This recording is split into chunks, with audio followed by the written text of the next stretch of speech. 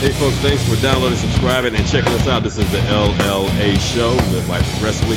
Sincere Hogan, that's me. Mike Mahler on the other line. What's going on, brother? Oh, I'm doing good, man. We've got one of my favorite guests back on the show today. We're going to talk to him in a little bit. Some really interesting stuff about to come up. Just wanted to do a quick shout out to a lot of our listeners that are using that coupon code LLA to get 10% off and get some great supplements and support the show. We've got Jim Swinglehurst out of Australia, Sean Ireland out of the UK, Jeremy Kotz, Sean Sterling, John Smith, Cameron Cadet, Scott Peterson, Russell Dunsing, Rod Harris, and Tavis Murray. These guys are all using that coupon code LLA to get 10% off. They don't want to be freeloaders. They don't want to take advantage of our generosity and get great content every week and then do nothing in return to pay it forward or pay it back. And so use that coupon code, folks, LLA to get 10% off. And what's going on with you, man? Hey, man, also want to give a shout out to Aneska Piska over in the UK. I hope I didn't butcher your name up. There's a lot of A's in there, man. Great singer, great band. So it's not like I lost a lot of money on Wheel of Fortune buying too many vowels when I said that name, man. And also Pat Watterson also using that coupon code LLA. I believe we got Pat coming on the show next month. On the show next month. Yeah, really interesting guy. It's going to be awesome, man, to have him on as well. Yeah, Navy SEAL turned fitness instructor. He has I forget exactly where he's based, but he has a gym that he opened up recently. Really interesting guy. I'm looking forward to talking to him when he's on the show next month. Definitely awesome, man. And then also to our Patreon subscribers, man, the Patreon folks who are supporting us on a monthly basis, they're like, hey, man, yeah, we're buying you guys products and everything. And we also want to take it a step further and support you guys on a monthly basis with Patreon over at patreon.com/LLA podcast. I want to give a shout out to Mark Hannington. Mark said, first of all, becoming a monthly subscriber on Patreon is another good investment. Meaning, I believe he picked up a little hint from the Rohit Kalra episode. Yeah, right. You know, so he's investing in himself by investing in our show. And we appreciate that, Mark. Really appreciate that. Also to Martin Pelchat and Elvis Torres as well. All new Patreon subscribers. Support us on a monthly basis. We're up to 52 right now. Here's my thing, man. I'm going to go out there with a goal. For 2016, man, what number should we shoot for with those Patreon subscribers? I think 150 is. I was about to say 150 because I said 100 is lowballing right now. Exactly. That's not very ambitious. That's too easy. That's unlike us to go that low. So, honestly, yeah. So we're looking to get 150. In fact, I'll raise the stakes even higher. Let's get 150 by June. Let's do it by our 3rd anniversary. And if we don't, I'm going to take on that sponsor that has the underwear of the month deal. Okay. You're going to have to listen to us talk about that every episode. Yeah, and the razors and all that. Anything we're just going to take on all sponsors that have something of the month. The panty of the month. The sex toy of the month. All that. You're going to hear all that madness unless you go over patreon.com/LLA podcast and become a monthly supporter of the show. Otherwise, you're going to get new panties every month. So you can't blame anyone but you. Break out the red panties. And you can send those red panties to those who can listen to the show for free with their head up their ass. So therefore it gives them something nice and warm. Keep them nice and what's funny is I've been reading Suzanne Summers' new book, which talks about dealing with toxicity in the environment and our food and how to address that. Right. And one of the things that some progressive doctors do to really clean out the liver are coffee enemas of all things. Yeah. It's exactly what it sounds like. Trust me. I've had people send me links to it. Our listeners have actually sent me like, Sincere, have you heard of this? I'm like, yeah. Do not ask me what I think of it, and do not ask me should you do it. Because here's what I think. I think a lot of our listeners should. Look, coffee's supposed to go the other direction, not going in. It should be going out. Well, the thing is that it's actually very effective for liver toxicity. Yeah. But on a separate note, it's very effective for our listeners who have their head up their asses too. Because now it's time to take that coffee one step further and clean out the liver, and all of a sudden you may have this level of clarity where you're like, man, I didn't realize I wasn't supporting the show until I started doing those coffee enemas. So something to think about. Or maybe you just might wake up and like, wait a minute. Is my head up my ass? How did I get here? And then use the coffee to lubricate your head out of your ass, okay? Just make sure you don't use hot coffee, all right? Use some organic coffee. Make sure it's room temperature cold. Yeah, we'll get that doctor. His name is Dr. Gonzalez. I'm going to look at. He's a really interesting guy, actually. Yeah, I want to get him on to talk about that further. He's got a lot of other interesting ideas on alternative cancer therapies and things of that nature. So that'll be interesting. Perfect, man. Cool, man. Without further ado, we've got our good friend who's been on the show many times, Anthony Roberts. And today we're going to talk about SARMs, otherwise known as selective androgen receptor modulators. Both of us have played around with some of the ones out in the market, so we're going to provide our insights and then just get into what this category of performance enhancers are and if something maybe you want to consider. Anthony, how you doing today, man? Good. How are you guys? Good. Doing good. We've had an interesting discussion before we started recording, as usual, and talking about some of the strange characters in our fitness business. We won't get into that today. But also, I'm curious. We have some UFCs coming up this week. We actually have 3 in a row. But the one I'm most curious about is Saturday, where we have Conor McGregor versus Jose Aldo, and then we have Luke Rockhold versus Chris Weidman. As a fellow New Jersey guy, actually, he's based in New York, right? Yeah. Chris Weidman. Okay, well, you're close enough. You're close Jersey, enough. New York. Yeah, Yeah, it's all the same to us out by a little west. bit of water. You can still see it from your house. I'm curious. I'm curious what you think. No, I'm curious what you think of those fights, Anthony. Who do you think is going to win? And I'm also curious, sincere, of what you think is going to happen because I'm planning on placing some bets. I honestly think so. Let me get into the geography. I think when we say Weidman and Conor are my predictions, but like geographically, I'm like 8 miles from like down like Midtown Manhattan. So that whole area, like we all it's all sort of the same thing. Whereas if you get a little bit like further south, well, I mean, not a little bit, but like more towards the center of the state, like those people aren't Yankees fans, like they're Eagles fans and they're, like they're Phillies fans. Like they're completely not like Northern New Jersey, like this whole area, we're Yankees, Giants. So sort of the New York, New Jersey kind of same thing in that regard. Yeah. But yeah, I don't know, man. I like Conor. I think I think he's gonna probably be dominant for a while. Yeah. Or I just think what is it about his fighting style? What is it about his fighting style? Do you think that it makes him the favorite against Jose? I think they match up. To be honest, I think they match up well. Like I don't think but there's something about. I guess I know more about his preparation, so I sort of see his, he's methodical and, I'm sort of more familiar with him. So I'm thinking, all right, he's going to, he's sort of got the advantage, but, and like I said, I think he's going to be doing it for a while. I think it's going to be one of those situations where we see someone on top for quite a bit of time as opposed to, Well, Dana White definitely hopes you're correct. Exactly. Well, he's got personality, Well, that's the thing. One is clearly more marketable than the other. He sells tickets, man. He's he makes you believe in his confidence. There's no doubt about that. But it's hard when you just look at this strictly on paper, right? Taking all the personalities out of the equation. It's hard to bet against Jose, in my opinion, because he's number one ranked fighter, pound for pound.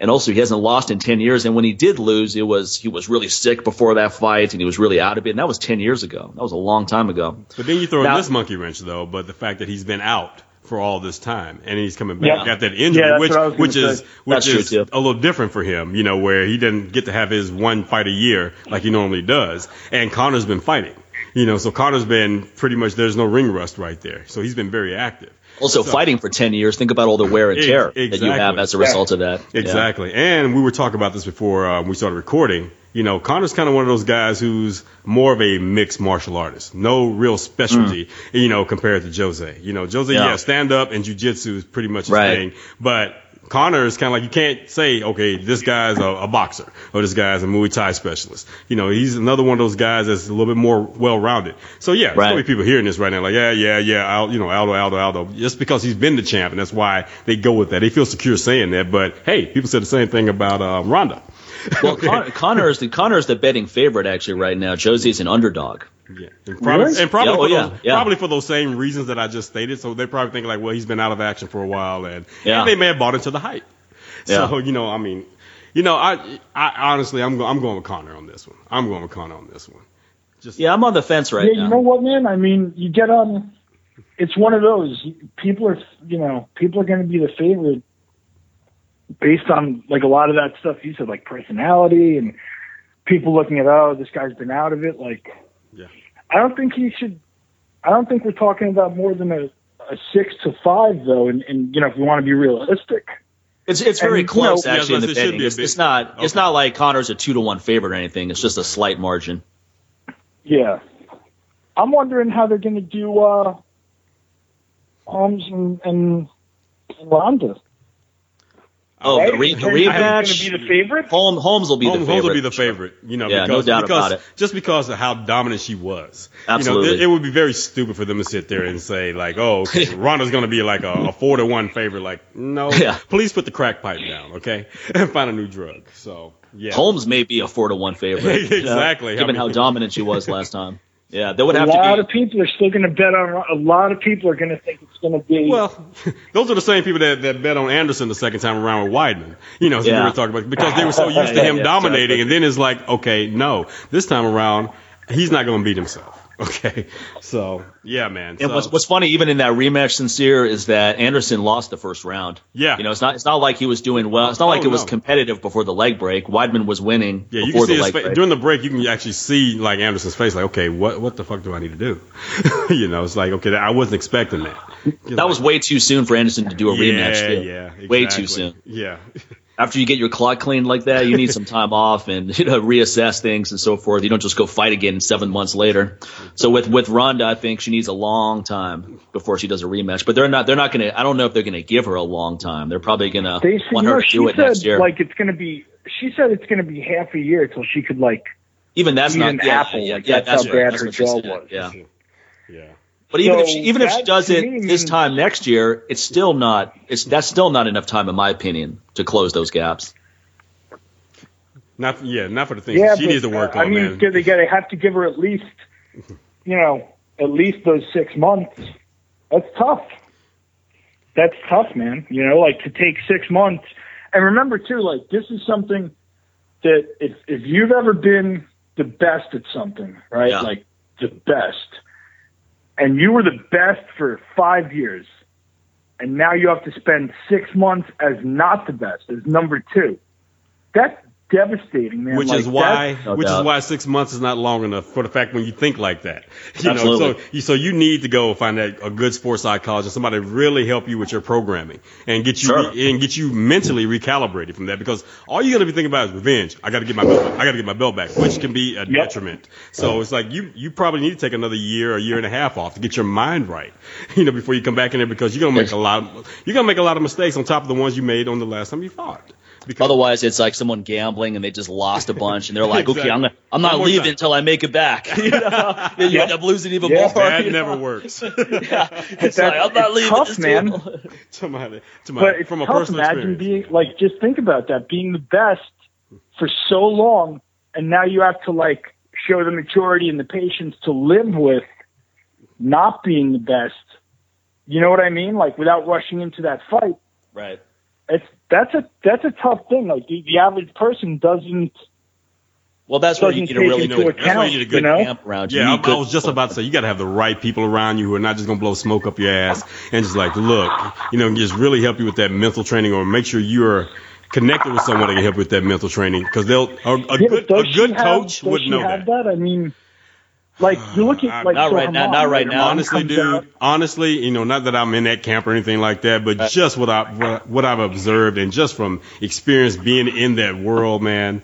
I honestly think that she really needs to change camps. I know about loyalty and all this, but at the same time, if you are truly a good coach and you really have the interest of your student at the best interest at heart, you will say, you know what, look, I'm gonna hook you up with this person. You know what? Maybe you need to hook up with Freddie Roach and take care of this. Maybe you need to go work on, go down to Winklejohn's camp and do this, and not worry so much about you losing money by losing that client. You need to look at it more like, okay, I really want this person to be the best who they can be. And there's a lot of holes that I can't fulfill here. Okay. Yeah, so, and I know there's guys much better than me, much smarter than me who can help you with this. Send them to, Send him up there with Frankie and all those guys so she can learn some freaking head movement and some foot movement to go with that, man, and be around the Gracies or whatever, and just, and I'm not talking about the ones out on the West Coast, so yeah, man. No, I mean, because that's what I was thinking. Like, you have her mom saying, like, her coach is, the biggest scumbag ever, and you have, like, sort of all these somewhat dubious people. I mean, I'm not saying there aren't good people in your camp, but there's some people that maybe aren't the best to be around someone who's number one. And you saw that greatest example of a dude who was clearly number one, was clearly dominant, but had a bad camp and a bad entourage, was Mike Tyson, right? No doubt. After Customato died, exactly. Right? Well, again, the wrong people. You know what I'm saying? Him. After Cuss.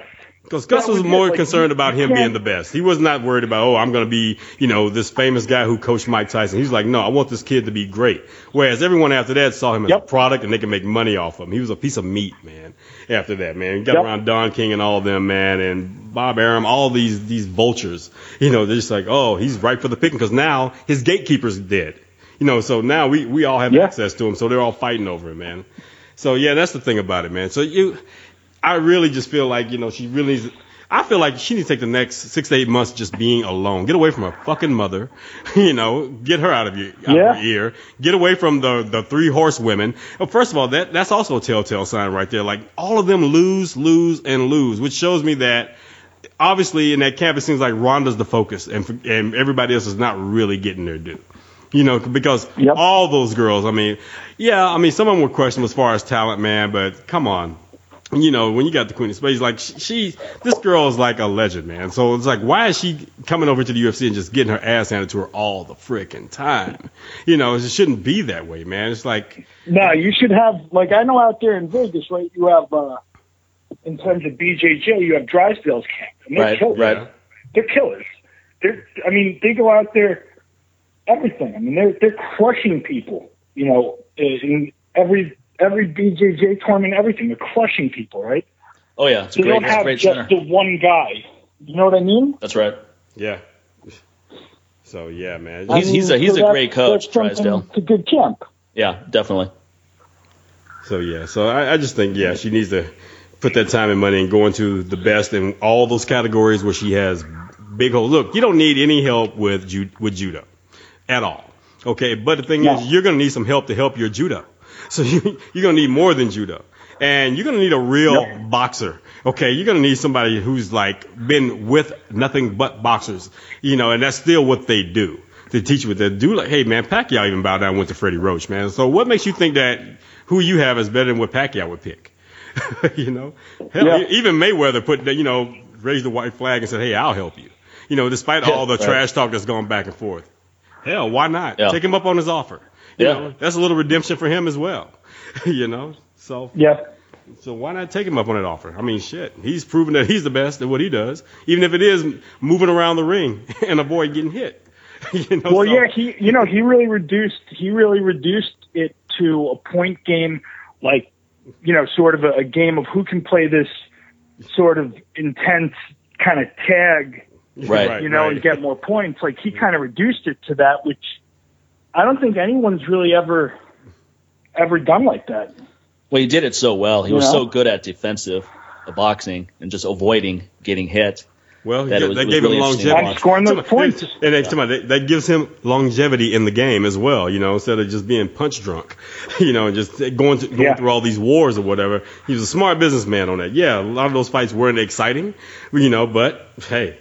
But yeah, man. So, at the end of the day, it's like, who cares if they're exciting or not? It's his longevity. Like when you hear him talk in interviews now, he's not slurring. He doesn't have that delay reaction. Yeah, here's the thing. To answer a question, you can say what you want. Like, okay, he can't read, but at least he can talk. Okay, I know a lot of boxers that can read, but I can't understand a damn thing. They could read me that story, and I wouldn't even know if they could read or not. I'm like, there's some punctuation. You know what though? I don't know. I think I'd rather be. I think I'd rather be Mickey Ward.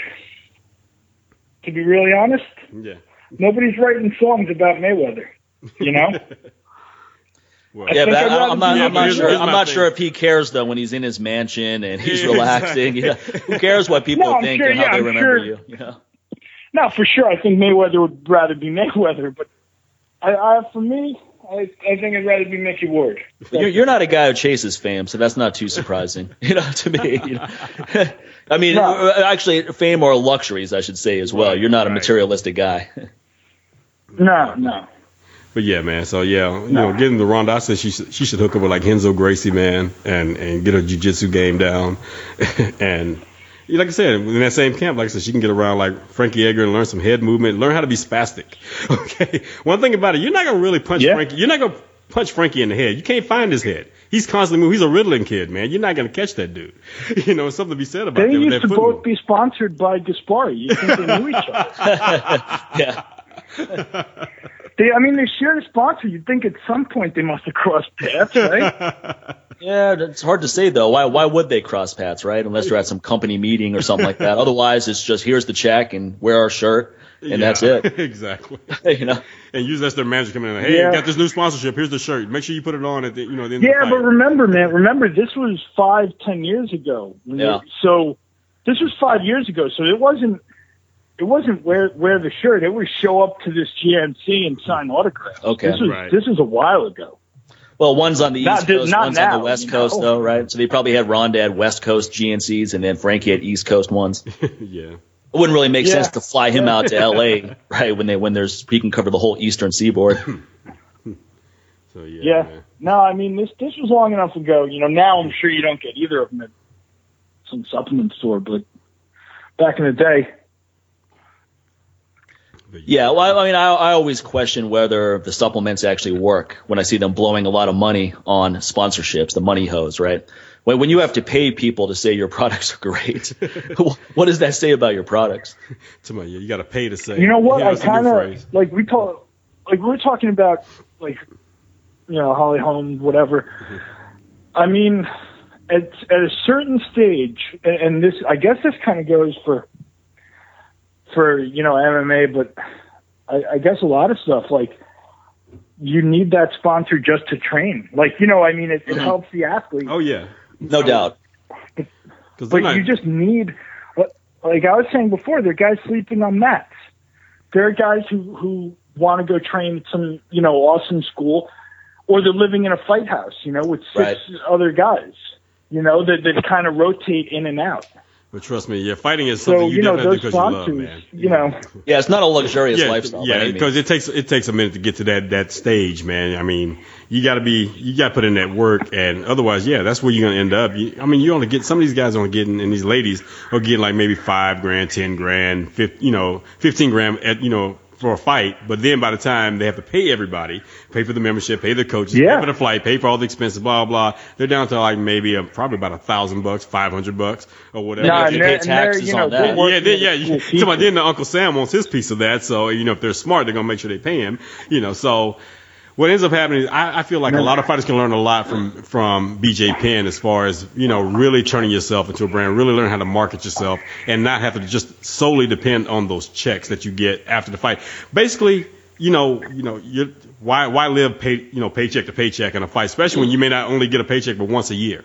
That sucks. So basically, and he's got an awesome website, bjpenn.com. Yes, it's one of the best MMA sites. Oh yeah, absolutely. Yeah, exactly. So think about that. When these fighters, if you get $20,000 for that one fight, and you've only fought once that year, when you actually break that down, you're making less than the new kid working fries at McDonald's.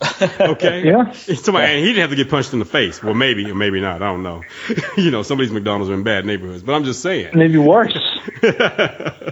So think about it. They're Walmart workers making better money than some of these fighters, and especially fighters you would think would be making better money, because you see them a little bit more often. But yeah, so basically it might be the equivalent of them making minimum wage when you actually break down what they make in a year. Yeah, it's sad when you think about that. Like, wow, they're putting their bodies on the line like that, and they're making probably, like, if you broke it down, might be $10 an hour. So it's crazy, man. Yeah, and that's sponsorship money. It comes in. Yeah. Oh yeah, I understand I understand why fighters and athletes take and want sponsorships. That's very clear. Yeah. What I don't understand is why supplement companies feel that's a good use of their money. because you're blowing a lot of money that could be put into developing better products and using more guerrilla marketing type techniques. So when everybody's wearing a sponsorship T-shirt at the end of the fight, I'm watching the UFC. I watched 4 hours of it, right? So I've watched 12 fights. And in that 12, well, this is pre-Reebok sponsorship now. This is when actually everybody had their own sponsors, before everybody started wearing the Garanimals. So you sit there, you watch 12 fights, and I've seen 24 different T-shirts, in that 4-hour period.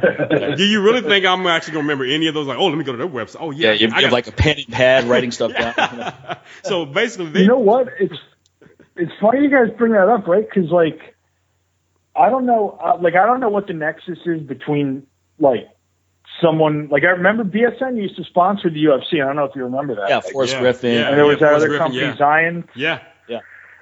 Chuck Liddell made $1 million a year off Zions. Yeah, there's a dude, there was a dude over at Gaspari Nutrition named Dan Pierce, and he does BJJ at one of the Gracie schools here in New Jersey. Mm-hmm. So I know, that was his thing. He brought in Brian Stan, who I think is a great representative for a brand in general, because of who he is. Not really. I mean, very little to do with his MMA career. More this guy's his personal background. So he brought, he's a war hero for the most part. And what he's doing for wounded vets coming back home. So. And again, very well spoken. And he's the guy that can walk into. He can walk into an octagon, or he can walk into a corporate boardroom, and no one would feel intimidated. It's he's very presentable. Yeah, he's freaking 6'2" or whatever else, 200 something pounds. But the little bald CEO can actually talk to this guy and not feel small. Feel like he's his equal. So you had. But here's the thing about supplements. The thing about supplements is this, though. If the supplement users that are legit supplement users, they only care about one thing: if it works. Nobody's going to keep buying something, no matter who's endorsing it, if it doesn't work. And if you take something for 3 months and you didn't get any benefit out of it, why would you buy another 3 month supply? It's it. It's over. You're going to move on to something else. I don't understand. I think you get a month. Yeah, exactly. Right. 3 months is being very generous. I'm giving people a lot of leeway. If you don't notice something by the time that first bottle is over, forget it. Yeah, that's exactly what I say to people. You get a month. You get, this guy has a GNC Gold card or whatever, or he orders supplements from bodybuilding.com once a month, or whatever his deal is. You get a month. Well, that's why, to me, the most important thing is that the product actually works. The only reason I'm competitive as a small business, sells 4 products completely direct to the customer, no distributors, no advertising budget, nothing, is because I actually have stuff that works. So I rely on repeat business and word of mouth. Otherwise, I'd be dead in the water.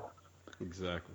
Yeah, no, and that's the thing. You need to. And there's something can be said about that too. I mean, for people who not even in the supplement business, our listeners out there who are entrepreneurs or want to be entrepreneurs, when you sit there and you focus on those 2 things that Mike just brought up, man, I think you'll go a long way. When you actually focus on creating a product that people are going to believe in, and they're going to become repeat customers and go out and tell people about it. When you focus on that instead of all these gimmicks and bullshit and or thinking that you're going to get paid by promoting somebody else's product and that's going to make you a millionaire by, buying in their company, saying that's my company, blah, blah. It's not your damn company. It's not your damn company. Okay. So just shut that up. But when you sit there and you focus on the customers you do have, and, again, that 80-20 rule right there, when you put 80% of all your energy into those 20% of those customers who keep coming back, man, come on, man. You talking about the thing about it, they're going to go out, they're going to do the work for you. You don't have to worry about flyers and direct marketing and all this other stuff and sending postcards out and all this other madness or just spamming people to death. Those people are going to be your cheerleaders. They're going to go out and get you customers, man, without you even asking. They're going to say, somebody's going to be like, hey, man, what is that? Oh, man. To this testosterone was okay. It's really helping me out, man. I feel so much better. Look at my numbers. I was feeling like a straight up woman for a while there, man. I was crying. I was crying on command. You're just like, hey, drop a tear. It's like that commercial with Danny Glover. Now he's like, when he's acting, he's like, I can cry just like this. There's a lot of guys who actually do that, and they're not actors. Okay, so then he's like, now guys feeling all good. He's like, yeah, now I'm banging my wife every 5 minutes, and I'm like a damn bunny rabbit now. Some guys are like, oh, sign me up. Where do I get that? Okay, so there's the difference right there. And that's a testimony that you can't bullshit and create on your website, and say that when this is a testimonial from John S. And all these other fake testimonials. Right. That's a real deal testimony because you can tell when a testimonial is real because it's usually pretty detailed. It's detailed. They're breaking down all the benefits they had rather than something generic such as, this stuff is great. I feel incredible on this, and that's it. It's like, okay, it's the only product I use. use. Some more details. I'm like, and why? Well, because it's great. What's so great about it? Everything. I just can't. Well, it's like online consulting, right? If someone does a 3-month program with you, they're not going to want to re-sign if they didn't actually get good results. Exactly, they lost weight, they put on muscle, they got stronger. The numbers. If someone's coming to you for a program to get stronger, whether you got stronger or not is pretty obvious by the end of the program. You look at your beginning numbers, you look at your end numbers. Look, man, if you're not happy with the results, then forget it. Exactly. Anytime I've done any kind of like online coaching, man, with any of my clients, whatever, I always tell myself, hey, 3-month minimum. Okay. So, I tell them why. First of all, that first month is going to be a transition period. It's trying to get you into your groove. Second month, you're going to start seeing some things happening, whatever. Third month is when things really start kicking in. Then, hey, it's up to you where you want to go from there. No one's ever stopped after 3 months. It's been to the point where sometimes I'm like, okay, man, it's been 9 months now. You're good, exactly. At a year, I'm really done. Like, all right, we're good here, buddy. Unless they have a different goal. You're doing a good job when you have to get rid of people. You're doing a good exactly. job. So if the goal doesn't change, if they're not trying to change, well, now I want to do this because I'm feeling so good. I actually want to compete in this, do this. Okay, now that's like a reboot. That's like a new 3 months right there. But for that first goal and it hasn't changed, I'm like, all right, man, we're good here. So we can move on.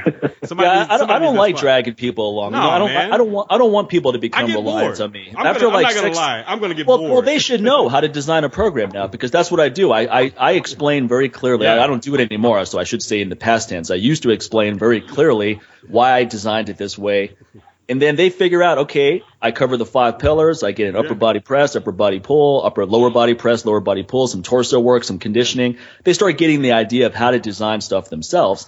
And then by the time they've completed 3, 6 months, 9 months, whatever the number may be, they have a pretty clear idea of how to design programs for themselves. And that's what I like. You're empowering people. Exactly, man. Because again, and then it's crazy, man. When people have some client for like 5 years, 5 years on the same online program, and that person looks the same. I'm like, that's no different. Now you're a glorified counselor for that person. Well, I'm about to say now that you don't look any different than the person that goes to their personal trainer or whatever, or they go to 24-hour fitness and they've had that membership for 10 years, but every Monday you see them on bench press and they look the exact same way they did 10 years ago and last year and 5 years ago. I'm like, dude, it's not working. You need to change this up, okay? And quit giving your money away. Do something better with your money. Well, those people usually fall into a category of people that do not have clearly defined goals. Right? Yeah. If you don't have a clearly defined goal, you have no target whatsoever. Like this year, for example, at the beginning of the year, I go, I'm going to deadlift 550 no matter what this year. That's it. I'm going to hit it.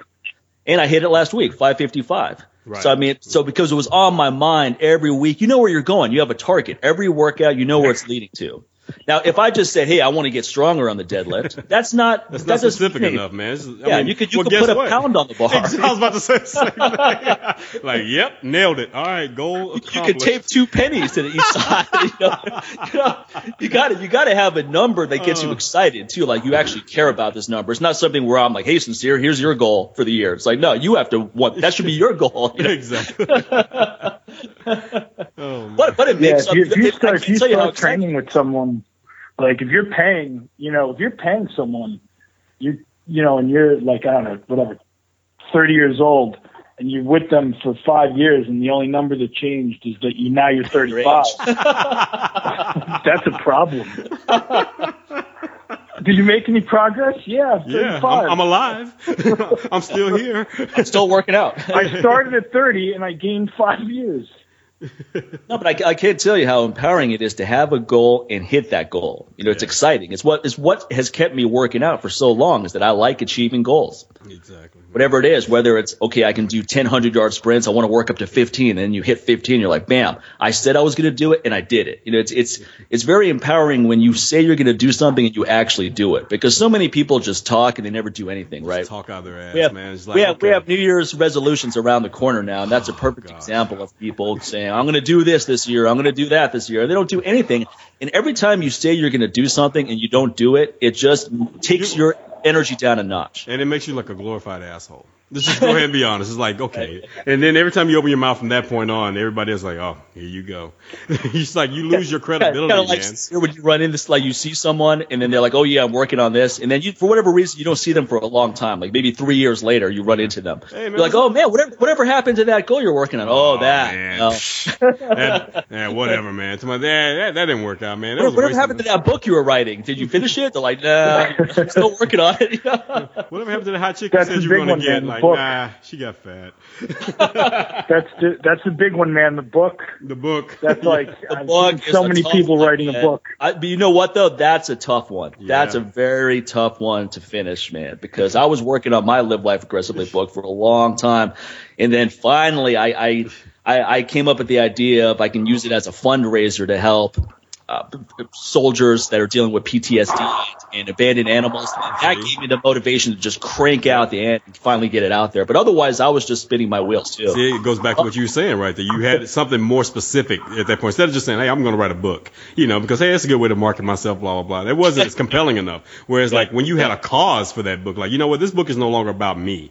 Okay, there are other organizations depending on me to get this book out, Right. So then it's kind of like, well, shit, now that I've said it, I got to do it now, So. Yeah, I mean, it was a total paradigm shift. I couldn't stop writing. I'd wake up at 6 in the morning, and I'm not a morning guy because I'm like, oh, I'm going to write about that. And then you're just writing the whole day. So it was cool. It was a cool feeling. But once you finish it, you're like, I don't want to ever do that again. Because it's tough, man. Hey, man, let me tell you, just putting together a chapter in that in the wellness code, I'm just like, okay, and then all the editing and then going the back and forth and all this other stuff. You're like, oh my God, who actually makes a career of this? Like, God, Stephen King, how the hell did you do this? Imagine doing 10 more of those That's chapters. what I'm saying. Stephen King, like, Tom Clancy, like, bless you dudes, man. And you've been doing it for 20, 30, 40 years. I can't read a Stephen King book in the time it takes him to write one. He just shits them out, like, dude. But again, he has it set up to where he can actually focus on doing that, which is kind of why he kind of seems like he does when you ever see him in interviews. Like, yeah, you don't get out very often, Stephen. Even Robert. He's Greene awesome, said, man. He's great. No, he's a great writer. Robert Greene always says that you're the author of Mastery and Power, 48 Laws of Power. But 50th Law, he basically said that every time he sits down to write a book, it's extremely stressful for him. Like his anxiety just goes through the roof. And he was a guy who's written several books. Well, it's probably because he knows what the process is. Exactly. It's the process. And then you probably think about that last book because that's just like a musician. It's just like you're as good as your last hit. So you're probably looking at that last book. Yeah. Even if that book wasn't a hit, now you have even more pressure to make it better than that last one that flopped. Or if it was a big one, it's like, well, shit, I got to match that success. So that's why I laugh when I see all these musicians, these artists. Well, I can't even call them artists now. These groups and these people in the music industry now who keep dropping albums every 6 months. I'm like, that there's no quality in that. Right. I'm like, look, man, just follow Adele. Adele's giving you numbers as she's making albums. She's like, okay, there's 19 when she was 19. There's 21, and then there's 25. It's like, do you see what I'm doing here? I'm taking my time. And the reason why she comes out and she kills and slays everyone every time she drops an album is because she's got her process down, and she also takes that time off. Kind of like we were talking about what Rhonda probably needs to do. When you take that time off, you can come back and destroy, man. Like she just dropped some freaking song in the on good internet old and, like, days, killed everybody. Everybody used to. Her record is selling really well. Yeah. In the good old days, though, a band would take 2-3 years in between each album. They would put out an album, go tour, and then that's it. You don't hear from them for a while. Like Michael Jackson, he dropped an album every time you got a new president. When it's time to vote, he dropped a new album back then. Every 4 years. A lot of those guys are that way. Van Halen, Bruce Springsteen, all of them. You would get an album from. That's why it seemed like in certain years you had a ton of all these badass albums like during the 80s because everybody pretty much took a time off right at the same time. So it's just like 84. You look at all the big albums that came out during that time. Then you got like 88, and then pretty much after 92. Pretty much after grunge and all that, after 92, everything just kind of went downhill because now. But that, it's funny you mentioned those years, right? Because you covered, right? Like if you look at and I think they were the biggest band in the world at the time, Guns N' Roses, right? They came out with Appetite. Then they made that last mistake. They came out with 2 albums on the same day, right? Yes. And that was it. 2 long albums, too. Those weren't like 5-song albums. They were long albums. Look, man, you're not in the game long enough to do some type of concept like that. Okay, you get well, the real problem is it was nowhere near as good as Appetite for Destruction either. That was a big disappointment to everyone who bought it. Every track on Appetite was like, Appetite's a masterpiece, start to finish, man, masterpiece. If it wasn't for that album, we wouldn't even be talking about them. Exactly. Right now. I always said that the real test of a truly great album, since I was young, man, it's like when I can put it on from track 1 and it finishes at track 12, and I didn't hit stop, fast forward, or anything at all, and then I turned the tape back, and I said the tape, yes I did, and I turned the tape back over and started again. Okay, or I take the needle and I bring it right back to the very beginning of the album right there. So that's a true. See, that's something big. If you train, if you grew up training in your garage or in your basement or something, that one tape that you could bring in, that's your training tape, man. That was important. When the album is over, your workout is over. Okay, so you got about 55 minutes, man, to get this done. Unless it's unless it's a group where it's got some badass musicians, somebody like the Eagles or Rush or somebody like that, or or Zeppelin or somebody, okay, maybe about an hour and a half, because those long ass guitar solos. It's just like, damn, man, come on, I'm dying over here. Come on, wrap this up. So yeah, man, that's the true testament. Whereas now an album pretty much lasts 36 minutes. I'm like, really? Most songs are 2 minutes and 3 minutes long. I'm come on, you're lucky if you can find 2 or 3 songs that are worth even downloading off an album, no matter who the artist is. Yeah, but you bring Led Zeppelin 4 into the garage to work out. You better be wrapping it up by Stairway. Wrap that up. Yeah, you throw in Dark Side of the Moon, all right, it's gonna be a trip, man. So I hope this is your active recovery day. Yeah. I know there's some people listening what are these groups they're talking about? No, but I mean, that's what I was thinking. Whatever you're trying to do, though. We're like, what? No, but whatever you're trying to do that's high quality is going to take time. We see that in our industry as well, the fitness industry, where one coach puts out a book and it breaks. And then all of a sudden there's a new book every year, which are nowhere near as good as the first book, because now the pressure is on, hey, you got to pump out more. It's like, well, that first book took probably 5 to 10 years of research and working with people to write. And now all of a sudden you have to write another one in 6 months to a year. Of course the quality is going to drop. Exactly. Yeah. And you're going to always be known as that guy. That's why I haven't written a new book in 5 years. No, you know what I was actually thinking? I have to be honest. I was actually thinking about taking Beyond Steroids and doing a whole, doubling the length and just doing chapters on SARMs, because those weren't out back then. Yeah, that's right. You could definitely do an update, and that's a good segue. So that's how you do it right there, yeah. No, that's true. I thought about doing that with one of my old training books, just adding in a bunch of new material. But then I'm thinking, nah, I'm going to leave that in the rear view, man. I'm focused on other stuff right now. I don't need to go back to that. Just buy it. It's all right. You want any new stuff? Just read articles. Read the articles and listen to the show. No, but you could do a whole book on SARMs. No, you could do a whole book on. Let's talk about SARMs, because that's one of the things I wanted to get into on this episode. And we're saying SARMs, people, not SARS. So we're not talking about a disease, coming from Canada. Yeah, that's SARMs. So again, they're selective androgen receptor modulators, and it's a relatively new classification of performance enhancers, and they're pretty powerful stuff. I mean, the 3 that I've played around with, Osterin, and I know you've played around with that one, Anthony, as well as Nutribol, which is a secretagogue for growth hormone. It increases ghrelin, which is a hunger hormone, which is a secretagogue for growth hormone. And then there's another one called Cardarin, which is not really a SARM, but it's often looped into that. And SARM is incredible. Cardarin is incredible stuff for improving a lot of health markers as well. HDL, cholesterol, glucose disposal, insulin sensitivity. And it definitely helps with fat loss and improving endurance. That's what I noticed right away taking it, is that all of a sudden you need less recovery time between sprints, repetition work. You just felt like you had way more in the gas tank. And then I noticed I was getting bigger and leaner, which is really difficult to do. So that one is my favorite out of all of them, because I feel that it doesn't really have any downsides, at least that I came across. The research was pretty much 100% positive.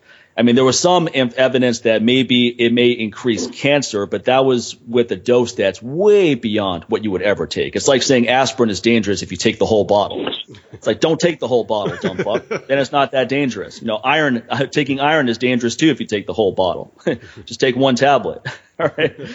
So which ones have you played? First of all, how did you even discover these, Anthony? And then let's get into some of the ones you've played around with and what your results have been. So this is like super weird, but I actually I happened to know a dude back in 2007 who he was your sort of your typical steroid source. You know, he was on Outlaw Muscle and all those. You met him in a back alley. I met a guy who knew a guy. I actually met him in person. To be honest, I did not for that, but I just I happened to have met him a few times. Good dude, and he was like, "Yeah, I'll send you a bottle." It's and I knew what they were from the research, but like I had never. He was like, "I have 2 bottles. I used one. I'll give you one," and it was kind of like it was pretty wonky, like just like a medicine dropper type bottle. Were you worried about what it actually is? Because it could have been anything, right? Yeah, I mean, it could have been anything, but it's kind of one of those. Like, I knew the dude for a while. Okay. I knew that if I was I knew that he wasn't going to lie to me. I know, like, his source in China might have, been lying, but I tried it and I was like, all right. It was Austrian, and it was like, I was like, all right, this is similar to like a low dose of testosterone. Like that's the best way I could describe it. Right. And then so that was 2007. So you got So bigger and stronger with what kind of results did you get with it, Anthony? I didn't get much bigger, but like I could sort of feel, gained a little bit of muscle, lost a little bit of fat. I'm only talking like a couple pounds here, like not. Right. Well, that was my experience as well in about 5 weeks. I that one intrigued me because of the joint health properties as well as the bone health properties, because I'm dealing with this arthritis in my left arm where the bone is almost on bone right there. So that's what intrigued me, and I did find some relief taking it on that front. And I did notice about maybe a 5-pound increase in size and a small reduction in body fat. Abs were sticking out more, body was more filled out, and then a boost in strength. It wasn't a boost in strength where you're like, oh wow, I just put 50 pounds on my deadlift, but it was a boost in strength where you had a few more reps and a few more pounds on heavy sets. Yeah, that's so like for me, like the first time I used steroids, like say like the first week, you don't feel anything, and like the second week, there's these couple reps that are added onto everything. Right. And you're like, huh, all right. And then the third week is like, yeah, I think this is working. That's kind of where you stay as far as I see with the SARMs. Like, you're like, this is working. Right. You're adding reps every week. Everything seems to work is a good way to put it. Like, your programming just works. Right, exactly. You're hitting all your marks, so that's like workout consistency is there. You're not having those bad workouts as often. You have this because you feel like you're in the pocket. Yeah, you feel like you're in the pocket. It's pretty cool. Yeah, everything just keeps working. Like, you keep adding those reps, you keep you're moving up as you should. And it's not crazy. It's not like, oh, I put 25 pounds on my bench in a week. It's not right. It's not like a high dose. And I don't know that there's any dose that gets you to the high dose. I doubt it, and I don't think that's necessarily appealing anyway. I mean, it is to someone who is, let's say, new to the game and impatient, but I rather have these small, consistent gains because you're going to hold on to those. Where you have these big spikes that don't make sense, you tend to have a opposite effect where you lose it quickly too. Yeah, no, I feel the same way. I mean, I haven't seen, there's been some minor differences in terms of, okay, so I used, Ostrin versus Andorin or whatever, and okay, one seems to be a little bit more of a more weight gain and less fat loss kind of a thing, but it's still minor. Right. The Cardarin or whatever, I haven't used that, and like you said, there's some weird stuff with the cancer and like, I don't know, rats got like tumors or whatever. But in the research there though was that it was at an extremely high dose. That is far from the daily recommendation, but it's just something people should be aware of. When you're playing around with these things, you're basically in somewhat uncharted territory, which is what I want to emphasize with folks. Yeah, there's data out there, there's some research, but there's not a ton of human data, especially over the long term. So you have to really take that into account. And the unfortunate thing is that it's not like testosterone where researchers will research testosterone just to research it. Like, Right. hey, we're trying to find out this property, hey, what happens when you get this much or that much, or, maybe we could discover something. In terms of SARMs, that's not why people research it. Right. People research SARMs. It's because the company that patented this particular SARM is paying them to research it. Right, right. So, while I'm not saying that's, the worst thing in the world, it does impact, the data. Right. Right. But and like you're saying, Cardin's not a SARM, but it kind of gets lumped in. I don't know why. Cardin and the MK667, I guess. The Nutribol, the growth hormone secretagogue. Yeah. Yeah, that gets lumped in too. I have no idea why. Yeah, they're not SARMs, but they tend to be sold by the same websites that sell SARMs, and they tend to be discussed within discussions of SARMs. Yeah, no, it's interesting. Like I don't know why, but they are. They're just sort of in that same. Well, the thing with Nutribol, I didn't do any tests to see if Nutribol increased IGF-1, but I will tell you one thing: it definitely increases ghrelin, because my appetite was through the roof for the first week that I was taking that. I had to wake up in the middle of the night one time to make a meal because I was so hungry, and that never happens to me. And then it tapers off after that. So it's not something that's prolonged the entire time you're using it. But the increase in ghrelin for the first couple of days, in my experience, was definitely pronounced. And what you said you were at 20, right? Yeah, 20 milligrams. Yeah, so I was at 20, and the appetite thing was there, and what I noticed too in the research was that people did get the appetite increase, and then it did taper off. Like that's right. Exactly in line with the research. I mean, it's kind of fun the first week because you're really. I'm not a big eater as it is, right? I'm not like a big foodie guy where I'm just like that's a big highlight of my day where I just want to eat all the time. So this was like an unusual experience for me to be hungry like that. I was like, man, I kind of feel bad for people who are overweight if this is how they feel every day, because it's hard to resist eating when you have that ghrelin response. Yeah, no, it is, and you kind of like. It's weird because you eat and you're like your stomach is full, but you're like, wow, I'm still hungry. Yeah, it's a weird sensation. Yeah, that's for sure. The worst is what you said. Like you're asleep and the hunger's so bad that it's uncomfortable. You wake up. Yeah, I had to wake up. It's like 3 a.m. I had to wake. I was like, I'm not going to be able to sleep. I was sitting there sleeping. I was like, nah. Just go back to sleep, man. You'll be fine. Just wake up in the morning. But you couldn't stop thinking about eating. Yeah, no, it's. I mean, I was using that at 20, and Osterin at 30. Right. And I honestly didn't need that much, so I cut it. I cut it to 20 and 10. Right. That seems to be the sweet spot for me. And that's the other thing is more is definitely not better with these kind of things. Some people are going to think, oh, well, I tried 15. Imagine if I tried 50. It's like, no, it's not going to be better, in my opinion. And then that's where you may get into some negatives, right, such as increase in liver enzymes and such things of that nature. Well, I mean, to me, like the goal is to get the most out of the least. Whereas, like when I was younger, I was like, how much can I take without dying? I would do because you write a book about steroids, people just throw it at you, right? Right. You're like, hey, try my new stuff, like Underground Labs. Doing like grams just because I had it, like just hey, let me fire up 3 cc's a day and. Hey, I didn't die. Awesome. I don't think that's the best way to go about things.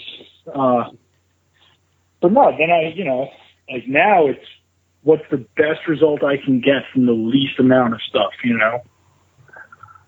And that for me, for me, it's 10 of the MK, 20 of the Osterin. And I actually have some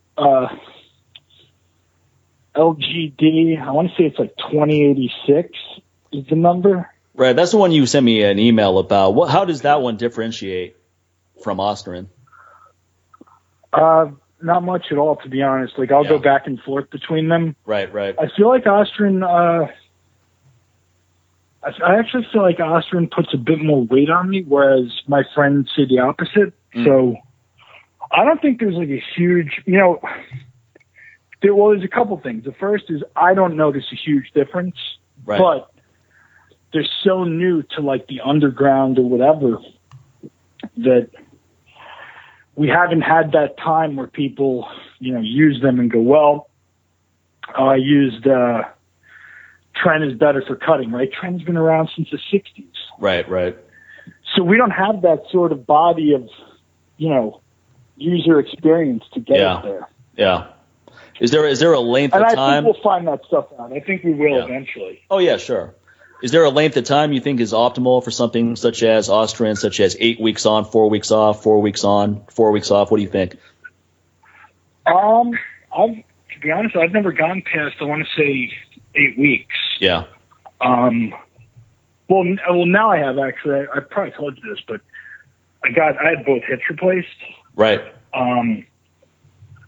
So now, the Osterin, obviously, like Osta, as in osteoporosis, right? Osta is for bones. Yep.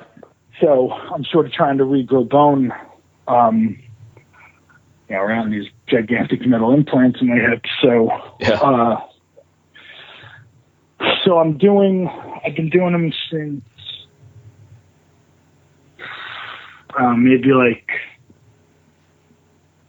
3 months ago. I probably started something like that, and it's still about the same. The weight gain, has stopped, but it's about the same. It's that kind of like every workout is effective, that sort of thing. Yeah, that's the other thing I also think is that if you gain a few pounds, you're not going to just keep on gaining pounds as it goes on. I think the weight increase comes within, let's say, the first 4 weeks, and then the second 4 weeks is just more of a pronounced increase in strength, has been my experience, rather than you just keep gaining weight. Yeah, no, and I think that's with anything, right? Like, you don't see guys, and that's why we don't see dudes at 500 pounds, Right. There's definitely a shut-off valve, at some point. That's true. You can keep getting stronger, but you're not necessarily going to just keep getting bigger indefinitely. Strength is so many other factors too, right? Strength is neurological efficiency, it's central nervous system facilitation. It's not just correlated with bigger muscles indefinitely.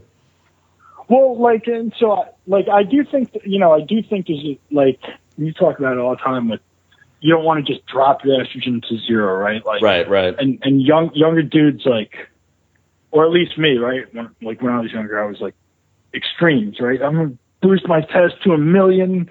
My estrogen is going to be 0. When you're whatever 19, you're like, this is a great idea.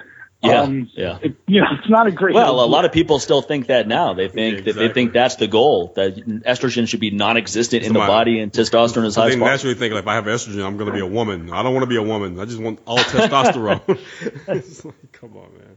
No, that's the thing, right? So, if you look at something like inhibiting myostatin, all right, you inhibit myostatin, you don't automatically become like a Belgian blue bull or whatever those are, right? Right. Other things go down, your IGF goes down also. So there seems to be a natural shutoff. Yeah, there's a natural check and balances. Yeah, exactly. Seems like that's there for a reason, because you don't necessarily want to have muscular growth that just goes off indefinitely on its own. No, and I think that happens. There's that sort of checks and balances throughout. Whatever system you're trying to game, whether it's testosterone, you're like, well, I'm going to drop my estrogen a bit and that'll boost my testosterone. I don't think that goes on forever. Just the same way you don't gain a pound a week.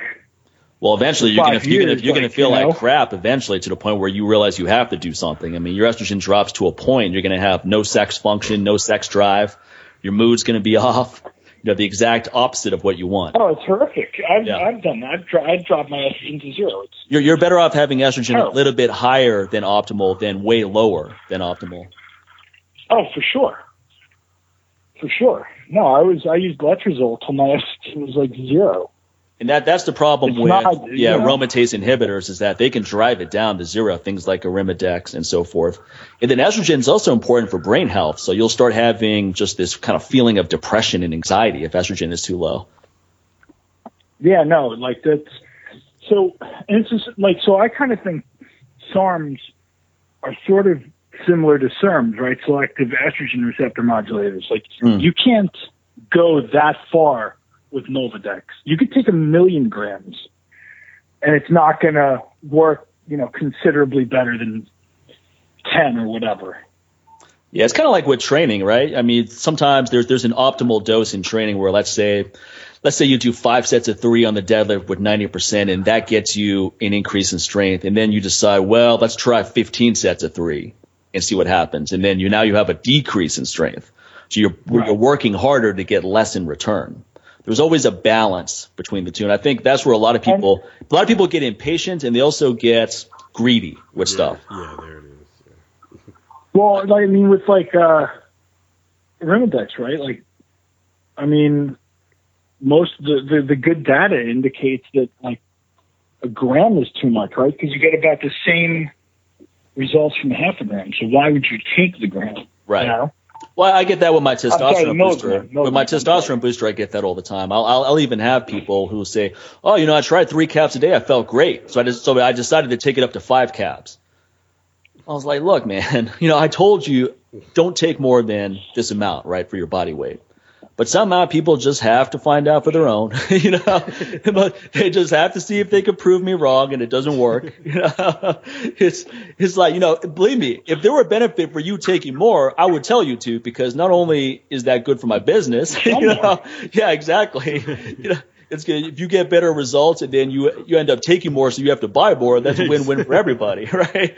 So I'm me telling you to not take more than this and then to take 4 weeks off for every 8 weeks on. That's not good for business necessarily, because that's a month where you're not buying it, but it's the ethical thing to do. It's the right thing to do. And I want the customer to get the best results, whether it hits my pocketbook in a negative manner or not. In the long run, it's beneficial. But somehow we just have, especially in America, we have this ingrained in our mind. Yeah. like if I just tweak this, I'll get even more. And then sometimes people just can't even celebrate something, right? Like they hit a PR and then they're going, "Oh, but it should have been easier, or I should have been able to do more." It's like, why? You hit the PR. Why isn't that enough? Well, maybe I was a little off, man. Maybe I just went too low with it. I should have had a bigger goal. Yeah, it should have been easier. It's like, you hit it, man. Who cares whether? Yeah, you know what though? That is us. That is sort of an American thing. Like, even in business too, someone will make more money than they've ever made, but then they're thinking, "Oh, but I was targeting this. I made $300,000, but I should have made 400. Well, 300 is more than you've ever made, so why isn't that enough? Like, dude, you were making 60,000 last year. Like, what are you talking? Exactly. That your income went up like 5 times, man. And then you're demoralized because it didn't go up 6 times. It's a weird thing. People have like a real problem sort of being happy. Yeah, exactly. Like in whatever moment they've created. It's like happiness is so elusive for a lot of people because of that, because they're just never happy with anything. They're never in the moment. They're too busy thinking about the next thing and the next thing. So guess what? You're always going to have that anxiety and that depression. It's just like, well, man, it could have been this way. Well, it could have gone the other way too. Oh yeah. It could. Now, I remember like when I was waiting like for my first book to come out, like it was already, it was being published and all that. And I was like, whatever time it took, right, to get the run done, I was like, man, forever waiting for this thing. And then I wrote another book, whatever. And it's not so much the thing coming out anymore. It's like the whole process. I'm fine the whole way through. It's great when it comes out, but I'm fine the whole way through. Yeah. Like when you're trying to, bench 315 for the first time, like enjoy the process, don't just you hit the number. You don't get anything after you hit the number. Well, it's like balloons don't fall from the ceiling and like people come out. Like, that's not what happens. You're not going to get a standing ovation. Exactly. And all of a sudden the president's knocking on your door like, hey, give you a Medal of Honor or something like that. We talk about that all the time. Even if you did get those things, it's still anticlimactic. Yes, anticlimactic. We always talk about this. Like, okay, now it's like, oh, well, okay, that was good. Now what? Yeah, that's it. You leave in the same car you drove to the gym in. Like, You have a brand new car waiting for you in the back. Here you go, buddy. Hey, man, you hit 550. You got that Ferrari out there waiting for you, man. There's an incentive right there. None of that happens. Just for you, man. Nobody in the gym even knows. Just for you, you know? And those that know usually don't give a damn. They're just like, okay. Yeah, exactly. So you stronger than me? Who gives a damn? No, you and the guy who started too you. hard. That's it. And he doesn't know. And if they do know, they're gonna try to shoot you down. Like, oh well, man, why you got to train so hard? Like, why is this? Why you gotta get those big numbers? So yeah. It's like, what hole are you? What is this deep black hole in your soul that you have to chase this? It's like I think you're just not happy in life. So you're running from something, brother. You need to take a look at yourself. You need to go fuck yourself. But I think that's the also thing too, is that a lot of people, it's not enough for them to hit a PR. They have to tell everyone about it, whether it's a clip you film and put up online and get a bunch of likes, or you tell everyone you know. The real test is you hit a PR and you just keep it to yourself. And you're like, man, that's awesome. I hit it. So you congratulate yourself, and that's it. Nobody necessarily even knows. Exactly. That's the real test. No, then there's basically everyone I know trains, right? Like I hardly have any friends who don't, but it's like I don't know what any of them, squat or whatever. Like we don't, like you just kind of don't know. Like, Right. I think actually one time, Mike, I saw a video. I want to see you were deadlifting. I want to say it might have been like 455, and I watched it, and I saw you do like I watched it just to watch it. I don't even remember, but I saw you like stomp your feet to. Oh, there's an old clip. Yeah. I'm assuming like nervous system activation. Yeah. And I was like, all right, that's what I find though is I don't do that anymore. Because I find that it's just a waste of energy, man. Like my friend Peter Rouse tried that, and it was kind of cool at that time. But now I have more of a quiet energy before I do something. Like for example, last week I hit 555, a PR for me, and I just walked up to the bar. I was very focused, just grabbed the bar, set up properly, pulled the bar. Right above the knees, I hit a small sticking point, screamed it through, locked it out, put it down. So I find that, I mean, some every lifter is different, right? Like if you watch these high level power lifters, sometimes this one guy has like his wife slaps him in the face. Yeah, before slaps him in the face, and they're like Scott reaching Mendelson. out. Yeah, and they're reaching out. Like, what are you grabbing at, man? Then they take their hands while they're out and they reach. Some down people and grab do all this screaming and stuff like that. I don't really find that stuff is that effective for me. But what I do find, and this is one thing Mark Philippi taught me, is he goes that yelling at the right time for the right reason is very effective, right? So if I'm pulling a weight that's easy for me, I don't need to yell out like an idiot. It's like, why are you yelling out? The bar's moving just fine. But when I hit that PR, a lot of times when you're doing a genuine PR, there's a point where you have to make a decision, whether you're going to finish the rep or put it down. And in this case, the bar came off the ground fast, which is always a good sign, because if it doesn't, it's not a good sign at all.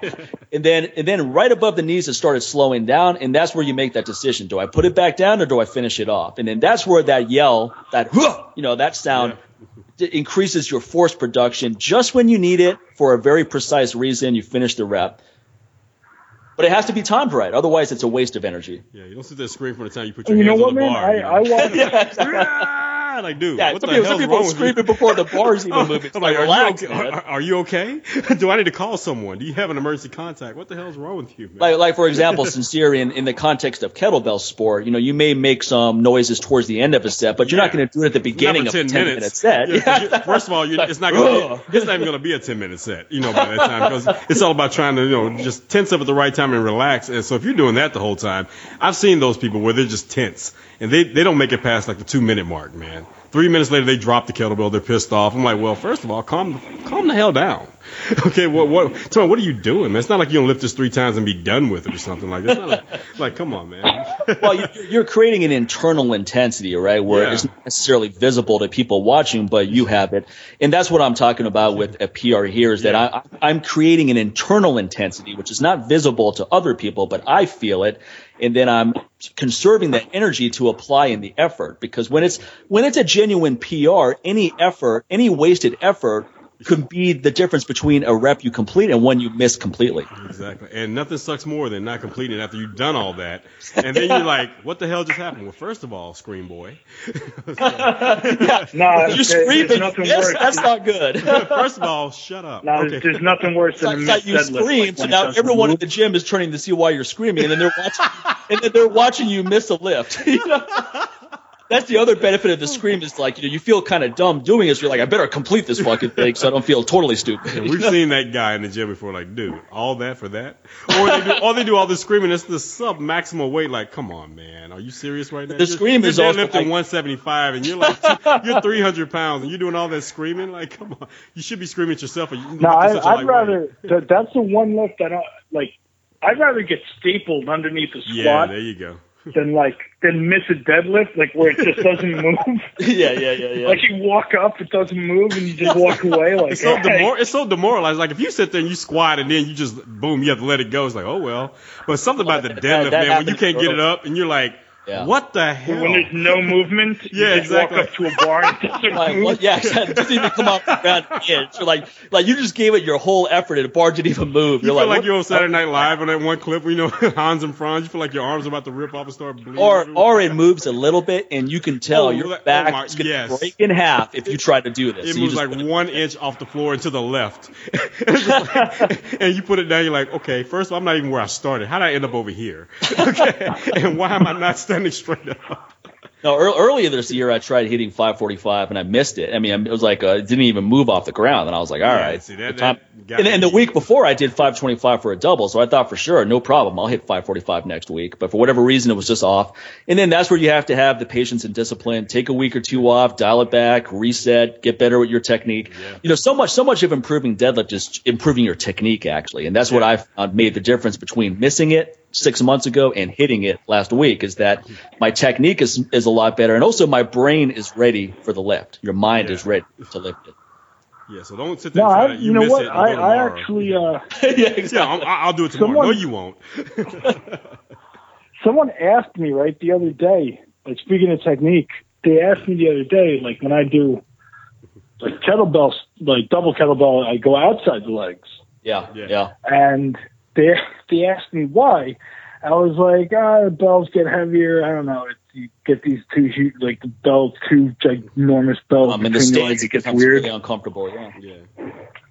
Well, because that's what you said during the kettlebell seminar I took with you, right? You said, especially for me, right? Like when I deadlift, I don't do sumo deadlift. I do a pretty close stance.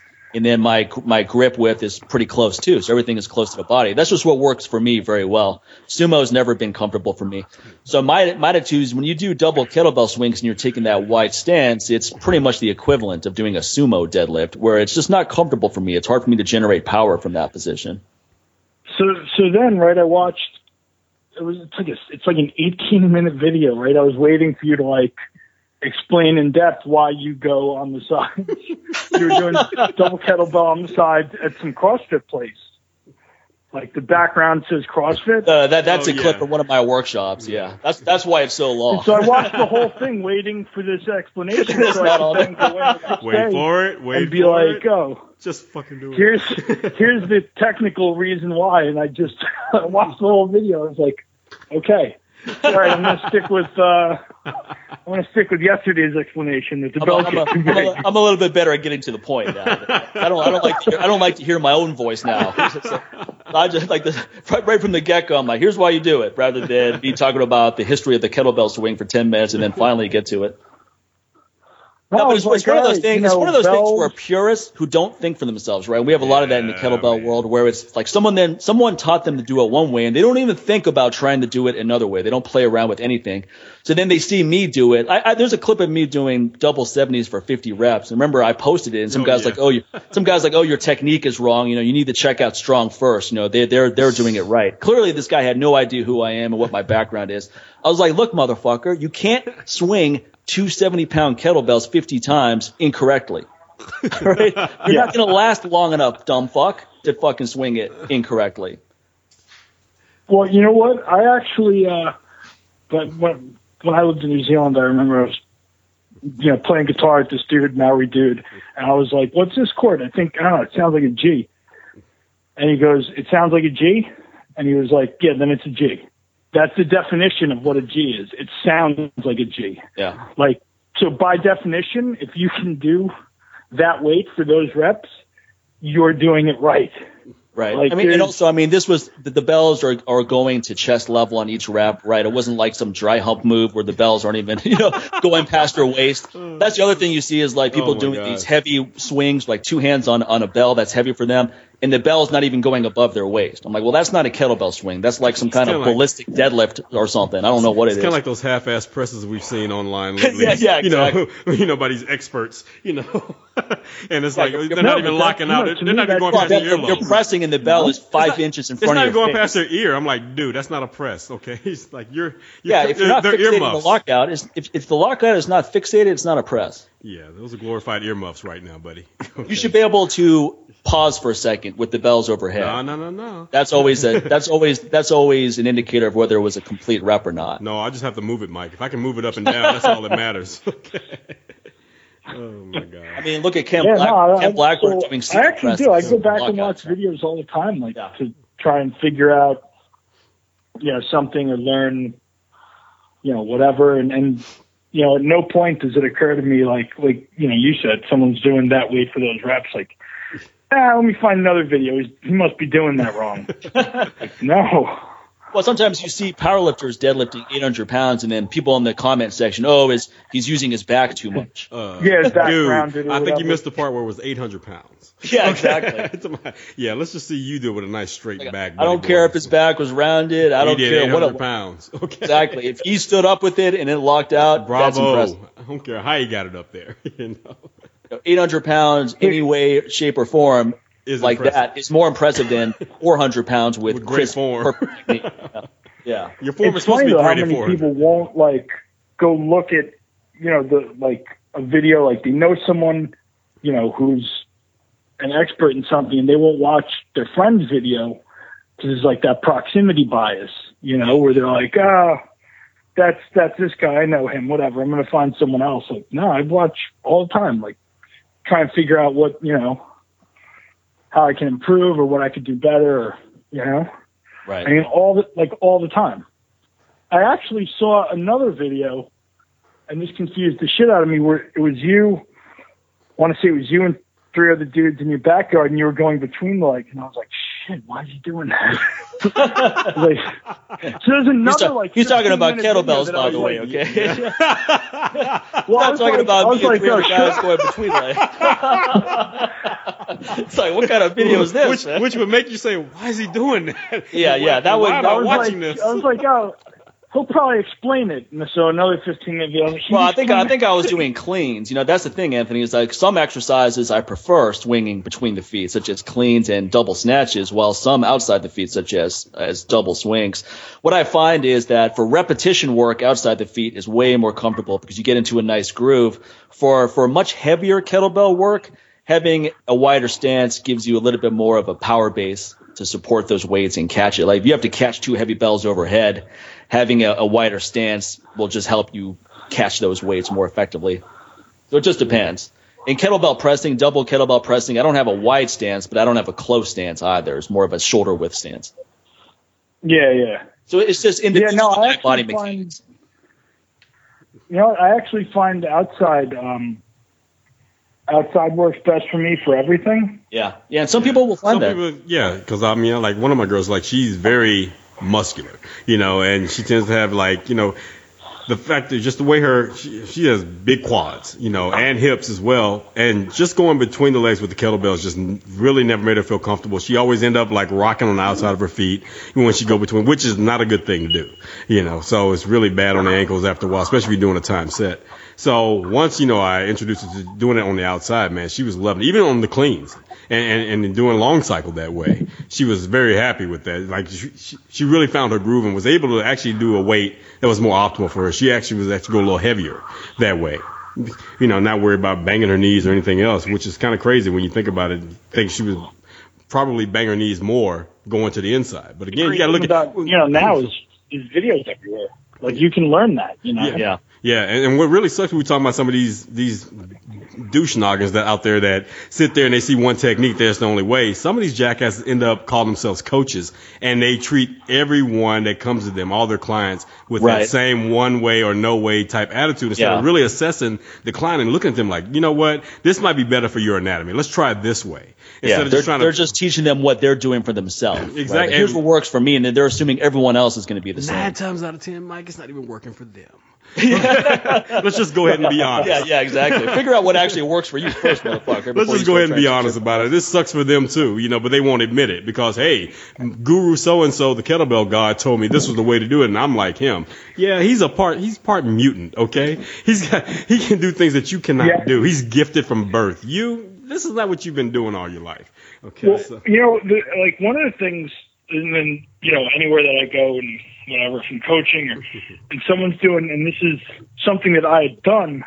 And then when I went to Mike's, kettlebell, class, he reinforced it. Like there's this weird thing at the bottom of like a Turkish getup where like someone, they kick their leg out. Oh, that hip bridge thing that everybody's some people do the hip bridge. Yeah, that never made any sense to me. Well, I mean, they basically say, it engages the core more if your butt comes off the ground and all that. I go, you know what? You want to know what engages the core more? Having a much heavier weight. I was about to say, actually having much heavier weight. Having an optimal kettlebell in your hand instead of sitting there with me using a 53-pound bell and using that hip bridge is not going to hit my core more than using a fucking 120-pound kettlebell. And there's no way you could do that with that weird, kick at the bottom. No. That weird. My attitude is this: is that how you would get up if you fell down? Exactly. I'm like, are you gonna sit there and present your penis up to the sky every time you fall and present it to the penis gods or whatever? It's like Steve Cotter always said it best. Steve Cotter goes, use the best technique possible, and if you want to make the exercise harder, use a heavier weight. Thank you. Quit coming up with all this crap. Yeah. Again, I got to quote Sonny Pazoo because we were doing a gunfighting seminar a couple of weeks ago, and he says, the problem because this happens in the firearms industry too. People keep looking for all these new things when all you need is really the foundation. So basically, what ends up happening, like in the fitness world, you have all these people working so hard on trying to change the freaking hardware instead of just trying to upgrade the software. Yeah. That's the problem. Like I always say, look, man, you can sit there and tell me that Kia is like, oh, look at this brand new Kia, looks just like a Mercedes or whatever else. But on the inside, that engine is still a Kia engine. I don't give a damn if it does look like a freaking Mercedes, and pretty much is comparable to a BMW or whatever. It's still Kia, dude. It's the inside I'm looking at. So again, quit trying to change all these outside things when you should just focus on the foundation, man. Focus on the basics. And guess what? There's not much you need to change with that because that's why they call the foundation and the basics. That's the key stuff. All this other stuff is just stuff. And you're just trying to market yourself to be different and dupe people. And then, I had a guy give me a nice compliment at the gym. Actually, when I did that PR, he was just watching my warm-up sets, and he goes, just watching your technique, it's you pretty much don't really need to do much else, when you're doing the deadlift. He's like, you do deadlifts and you go sprinting. I was like, yeah, as a matter of fact, I do go sprinting. And you want to do more exercises than just that. But he realized right away that, wow, you're working just about every muscle in the body doing that one move. Yeah, exactly.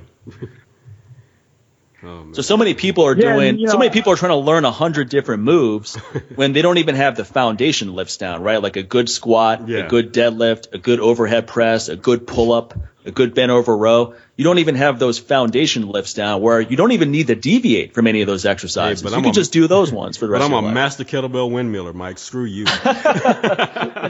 And those are all cool exercises too. I love windmill and Turkish get up and all these other drills, but I don't want to be able to do those but not be able to do the foundation lifts with good technique and all that.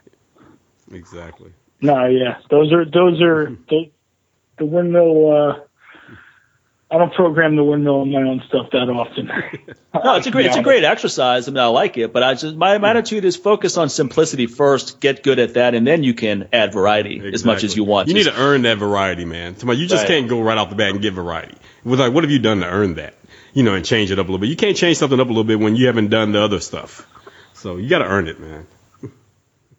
Yeah, I mean, it's like a baby learning how to walk, and he hasn't learned to walk yet, but he's going to try to learn how to run. No, I'm going to sprint. I'm going to sprint now. Like, you need to crawl. I'm going to go from crawling to sprinting and just skip that whole walking part. Nah, I'm good. I don't need to walk. I'm good. Just going to try to run and fall over as much as possible. I like that. You have to earn the variety. Yeah, and I'm not saying variety is a bad thing, but most people I know who crave a lot of variety don't tend to be very impressive with their foundation lifts because they don't have enough concentration to get good at a few things. I'm gonna pass that off. I'm gonna pass that off as my own tomorrow. I like that.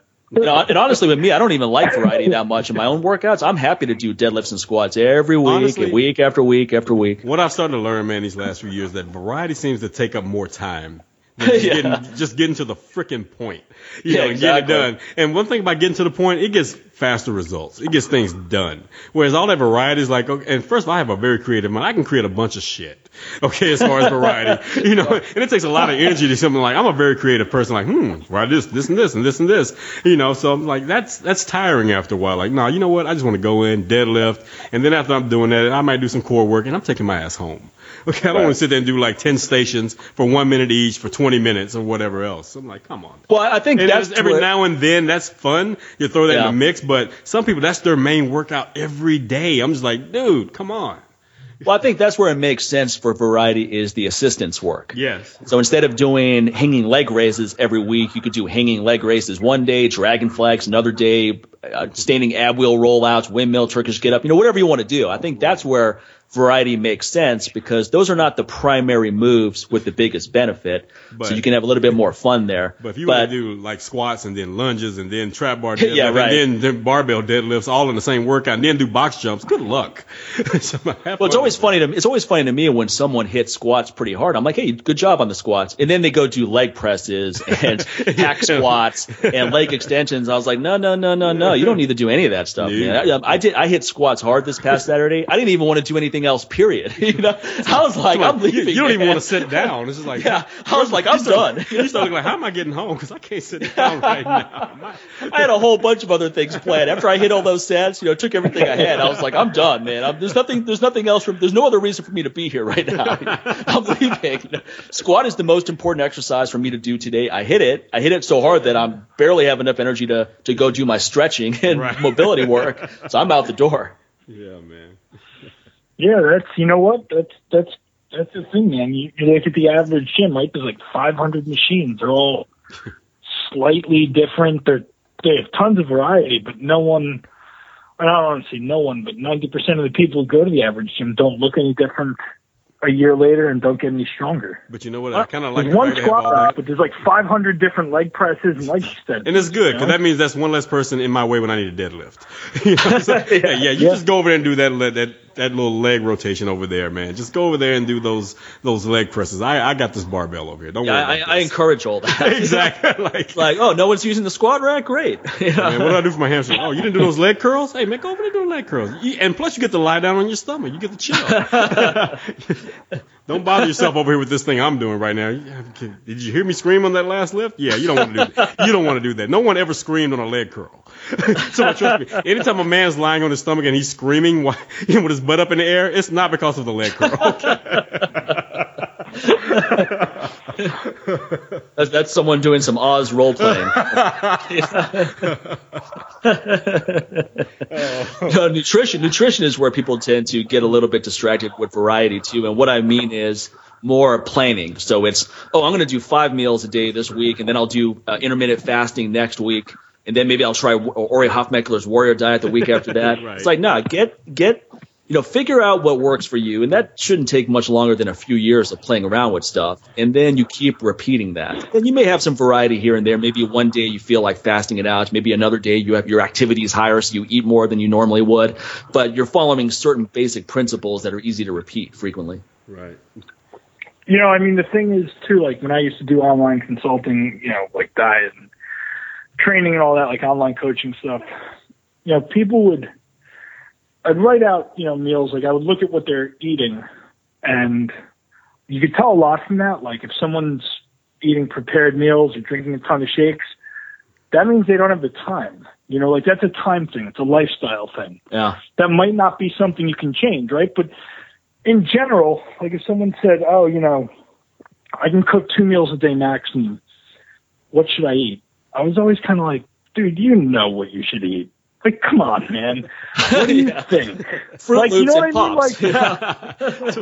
Pop-Tarts. What do you think? All right. So you're gonna have chicken. Should it be fried or should some people are really clueless though, because I'll tell you what, I was watching this documentary on Netflix. It was Lisa Ling talking about obesity. It's one of her specials, right? I don't know if you've seen it, Sincere, but anyway, they had these kids in there who were really overweight. And they were just really crying and distraught about being overweight because in their mind, they're eating healthy, they're doing everything right, and the weight's not coming off. So I'm like, okay, I'm really curious to see what they're actually eating. And when it finally got around to that part, one girl is eating a cheeseburger and fries for lunch, and she has pizza for dinner, and she's having cornflakes for breakfast, and she thinks that's eating healthy. Yeah. So 100% of the time, when someone says they're eating healthy and they're not getting the results they want, guess what? They're lying. They're not eating healthy, man. And and even in that case right there, those kids are thinking because it depends probably on economics, their environment. Sure. So in their mind, their parents think like, look, if you've had cornflakes for breakfast and you had a cheeseburger for lunch and you had a pizza for dinner, you had 3 meals where, in a lot of those, due to economics, some kids are not getting 3 meals a day. So those parents think like, you're healthy because you get to eat 3 times a day. Right, that's how they're looking at it. So it comes down to that. But then there's some people, adults, who are walking around and just because they go to a drive-through 3 times a day and then they sit there and they get a Big Mac, but with a Diet Coke. They're like, I eat pretty healthy. Well, they get a child's burger. They get the small burger and a Diet Coke. They think they're eating healthy because they didn't get a Big Mac with a supersized regular Coke. So that's what I'm doing better than what? Okay, that's the question. Better than what? You're still going there. It's the same crap. It's just a smaller size. Still same amount of crap inside of it. Same chemical content. So that's the thing about it. So again, they don't know exactly what healthy is because now healthy's not that cool. But then when they finally start talking about healthy being cool, it's just all these gimmicks. So if they put all natural in front of some crap, like our all natural burgers. Still a burger. Well, to my still factory farm burger. Okay, so so now this might actually be like a little like inside baseball, but like the FDA has recently, and I mean within the last month, put out a notice, right? So like the government will put out a notice, and they're requesting input, and right, and this should be filed under the category of they want input on what natural means. They can't even define it. Like, we have no idea what natural is. That's like the Attorney General. Somebody, could you please help us define what this law is? Could you define? Can you define what civil rights is for us, please? Like, wait a minute, you're the Attorney General. You're the biggest lawyer in the land. Wouldn't you know? Like, come on, man. Like natural. Like you could give me a list of 100 things, and I'll be able to categorize them as natural or not. It's very subjective because it's just like, look, S&M might be natural in parts of Thailand, with certain things. Whereas to me, I'm like, that's not natural, dude. You're not supposed to put that there. Okay, so it's very subjective. And again, why would the top experts, quote unquote experts, be asking me, or asking their colleagues who are like not in that position of authority, well, could you explain this to us? Like, first of all, you need to leave that job. Well, there's a lot of scams too, right? Oh. Like in this documentary, they discuss how pizza is considered a vegetable. Yeah, I know. It has tomato sauce on it, right? Yeah, And exactly. French fries are considered a vegetable as well. Potato, exactly. Unless so they it's say McDonald's, which is not even using real so potatoes. if it's a school lunch, they'll basically say, Yes. hey, if you had French fries for breakfast or for lunch and a pizza, you had 2 servings of vegetables. Or they tell you a pizza's a complete meal. It's like, look, you've got your dairy, you've got your meat, you've got your vegetable, you've got your carbohydrates, you've got a complete meal. I'm like, you've got some bullshit is what you've got right there. That's a bullshit story you're selling right there, dude. Come on. Well, what amazes me, honestly, is how resilient the human body is. The fact that the majority of people in this country are eating horrible diets, yet they're still alive. Well, we're so they're chemically still induced. functioning. It's so between the chemicals that we ingest with food and compared to the chemicals also that we inhale in the air, is like the human body is pretty badass. Then we have cell phones near us all the time. I mean, there's so many things. And there are dudes that are carrying cell phones in their pockets, but they're still reproducing and having kids. It's like, so even sperm is like, resilient. It's like mutated or whatever. So, and yet people living to be in their freaking 80s. So it's just crazy, man. But I think the higher onset of kids with different conditions, right? Whether it's autism or early onset diabetes. I mean, these are all clear signs of problems in the food supply and elsewhere. Exactly. It's just very clear to me. And it's funny how they'll often have arguments of, there's no connection between what you're eating and autism. It's like, well, how could there not be? Because there's a connection between what you're eating and everything. How else are they getting it? It's like, you just rubbed against somebody with autism, now you caught it. Well, how else are they going to, how could there not be a connection between what you're eating and whatever problem it is you have, whether it's depression or the parents as well? It's like, okay, so this child was born with that. So something's going on with them genetically. So that means something's happening with you as you're carrying this child. And it may be something that was happening 2 or 3 generations ago, and now it's finally coming to pass. Right. With conditions that are current. Even if something's 1 in 1,000, that's quantified. That's one. Like, that's one. Okay. If you say like this is 1 in 1,000, the person who has this lifestyle, eats this thing, is exposed to that thing, will have this result in their offspring. That 1 in 1,000, you can't just say, well, it's 1 in 1,000, we're going to get rid of it. Like, that's a legitimate statistic. Right. Exactly. 1 in 1,000. That means it caused it. It's always 1 in 1,000. You don't just get to throw out that result. Yeah, there shouldn't be any example. Exactly. So I'm like, you got 1 in 1,000 in a population of 300 million. Now, is this kind of making a little bit? That number just got bigger. Okay, it's not just 1 anymore. Okay, when you start doing the math. Yeah, it's not 1 in 7 billion. Yeah, exactly. 1 in 1,000. Yeah, that starts adding up quickly. But I mean, I like some dermatologists will say, there's no connection between what you eat and acne. It's like, give me a fucking break, man. How could there not be? It's like, you eat a really crappy diet. If I eat a really crappy diet, I start noticing that my skin right away. Exactly. Skin is the largest detox organ, right? Exactly. So if I eat a crappy diet for a long period of time, my mood goes down the drain. It would be like someone saying, there's no connection between your depression and what you're eating. It's like, well, how could there not be? It may not be the only reason, but it's definitely a factor. Exactly. Well, here's the thing about there's no connection, right? Like, a while ago, I don't know if you know who he is, but Rob Wolf. Sure. Well, you've had him on the show. Yeah, we've had him on the show. Yep. So he said to me he got acne from whey protein. I thought that's weird. Like that might be, a unique thing for you. I was just thinking that, and then a study came out and it showed there was a pretty. I wouldn't say high incidence. I would say extremely low incidence, but a correlative incidence. Like there was enough of it happening. Yeah. And even though it's rare, and that goes back to the idea of like, well, there's no evidence. Yeah, there's no evidence right now because we haven't found the evidence. Right. When he said that to me, I didn't doubt him. Like he didn't say I get acne. He knows whether it's happening or not, right? He drinks whey, he gets acne, he stops, it goes away. Well, here's the thing. Yeah, one thing about it. Yeah, again, this is very individual. 4 days he gets acne. Yeah, but you can't say that's going to work for everybody. Eating, a few days, and so I knew it was happening. He wasn't just going to tell me acne stories or whatever, like weird whey protein lies. So I was like, it's weird. And I thought, well, what could be going on? Well, what was going on is we didn't have the research yet.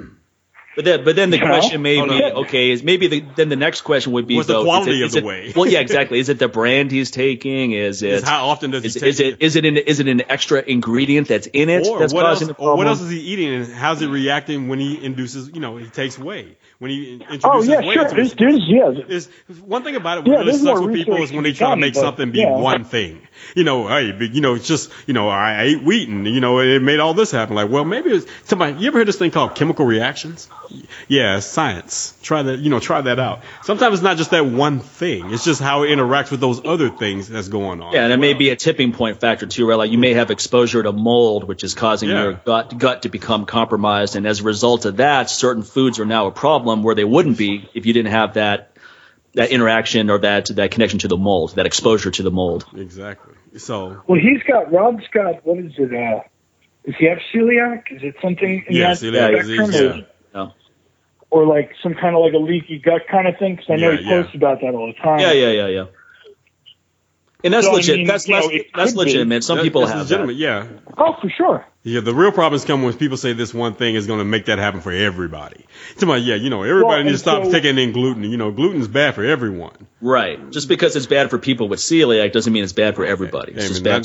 One of the interesting things was, like he said, my clients took, this brand of whey protein and they got it, and I actually looked it up, and there was a recall because it contained wheat, undeclared wheat.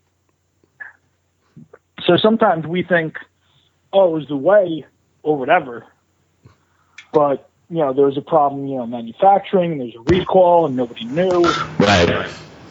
And it may be an issue with you having wheat and and this dairy product combining together, food combinations. Well, yeah. Think about that. Yeah, that's exactly right too. And then back to that one that was recalled, the whey, it could have been a low quality product that was high in heavy metals. Exactly. So that's supplement companies that don't test for these things. Like all of my supplements go through certificate of analysis on both ends, from the source and then from the bottling and capping company. Both of them run tests to make sure there's no molds, there's no heavy metals, all of that stuff. And I see that data on both ends, so it's a double whammy protective mechanism. Now, I do that. Not every supplement company does that, though. Exactly. Especially doing mass production, or they're spending all their money on sponsoring athletes. Yeah, they're not. They don't have the money now to sit there and put in all that research.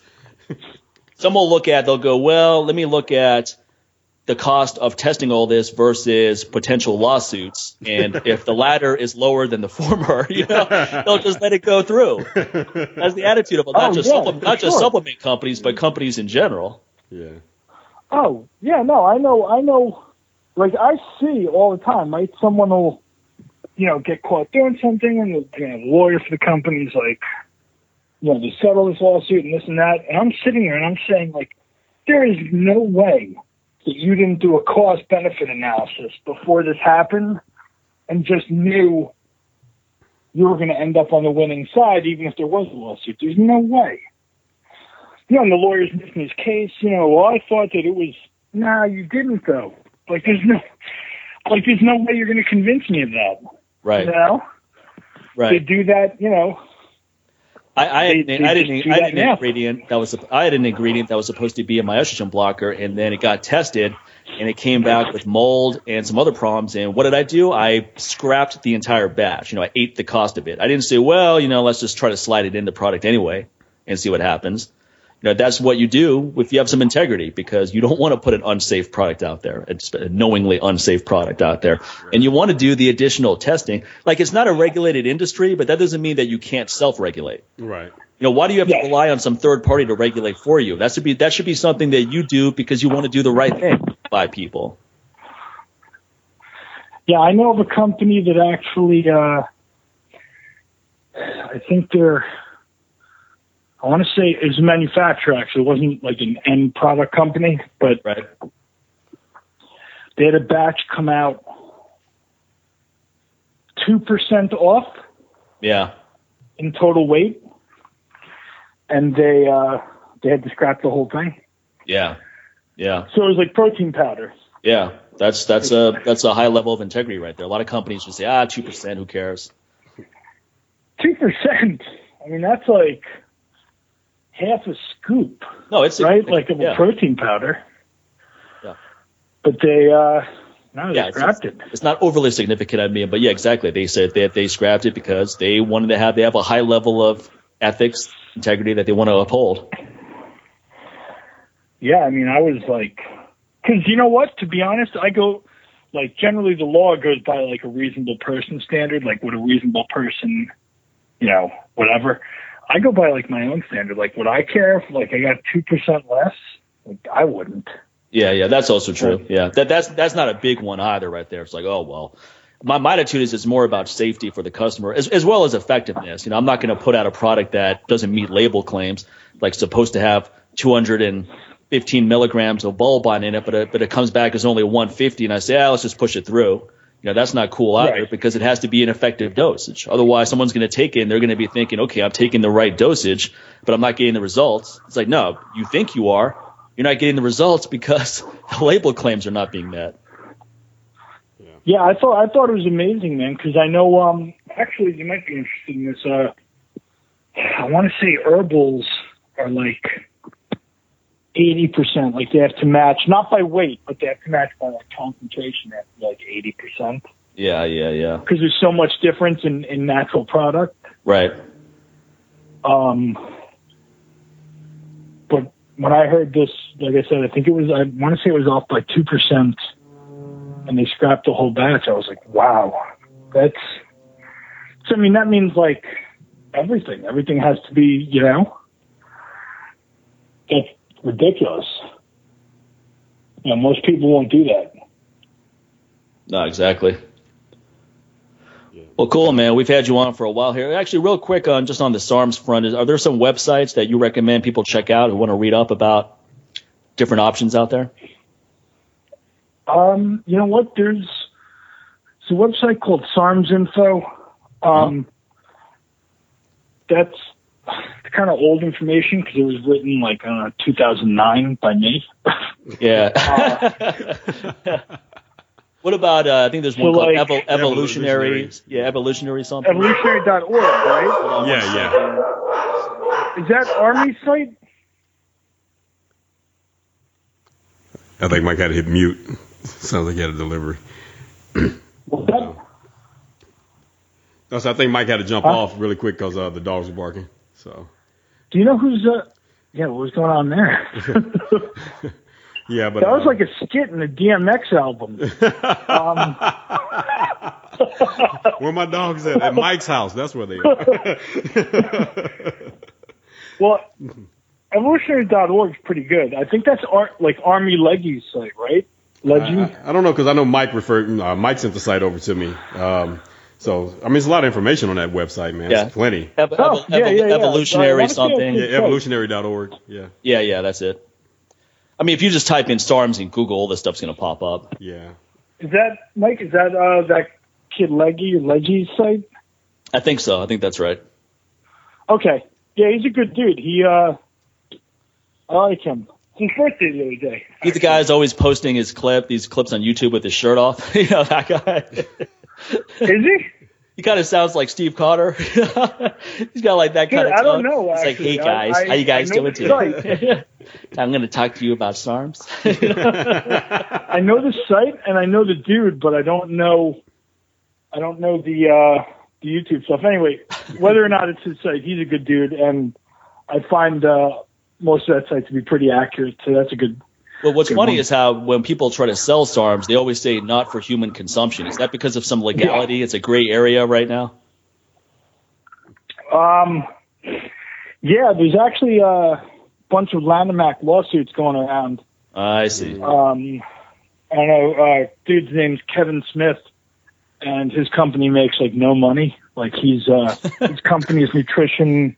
That's one way to make money, right? Start suing people. Yeah. That's exactly what it is. So they used to be Anabolic Extreme. They changed their name to Athletic Extreme. Yeah.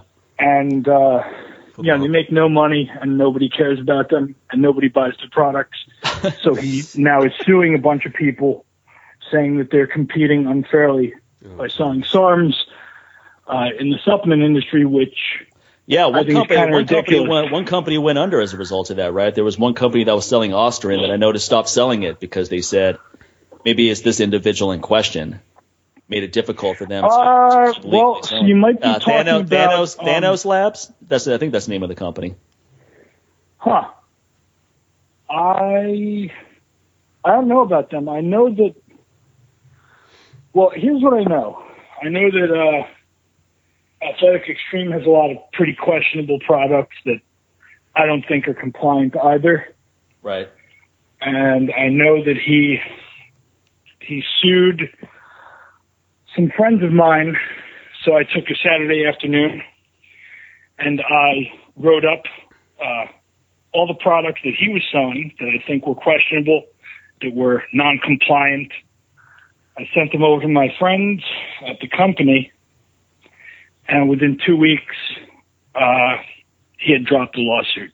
It's always great to have someone like Anthony in your corner. Or it was settled. I'm sorry, it was settled.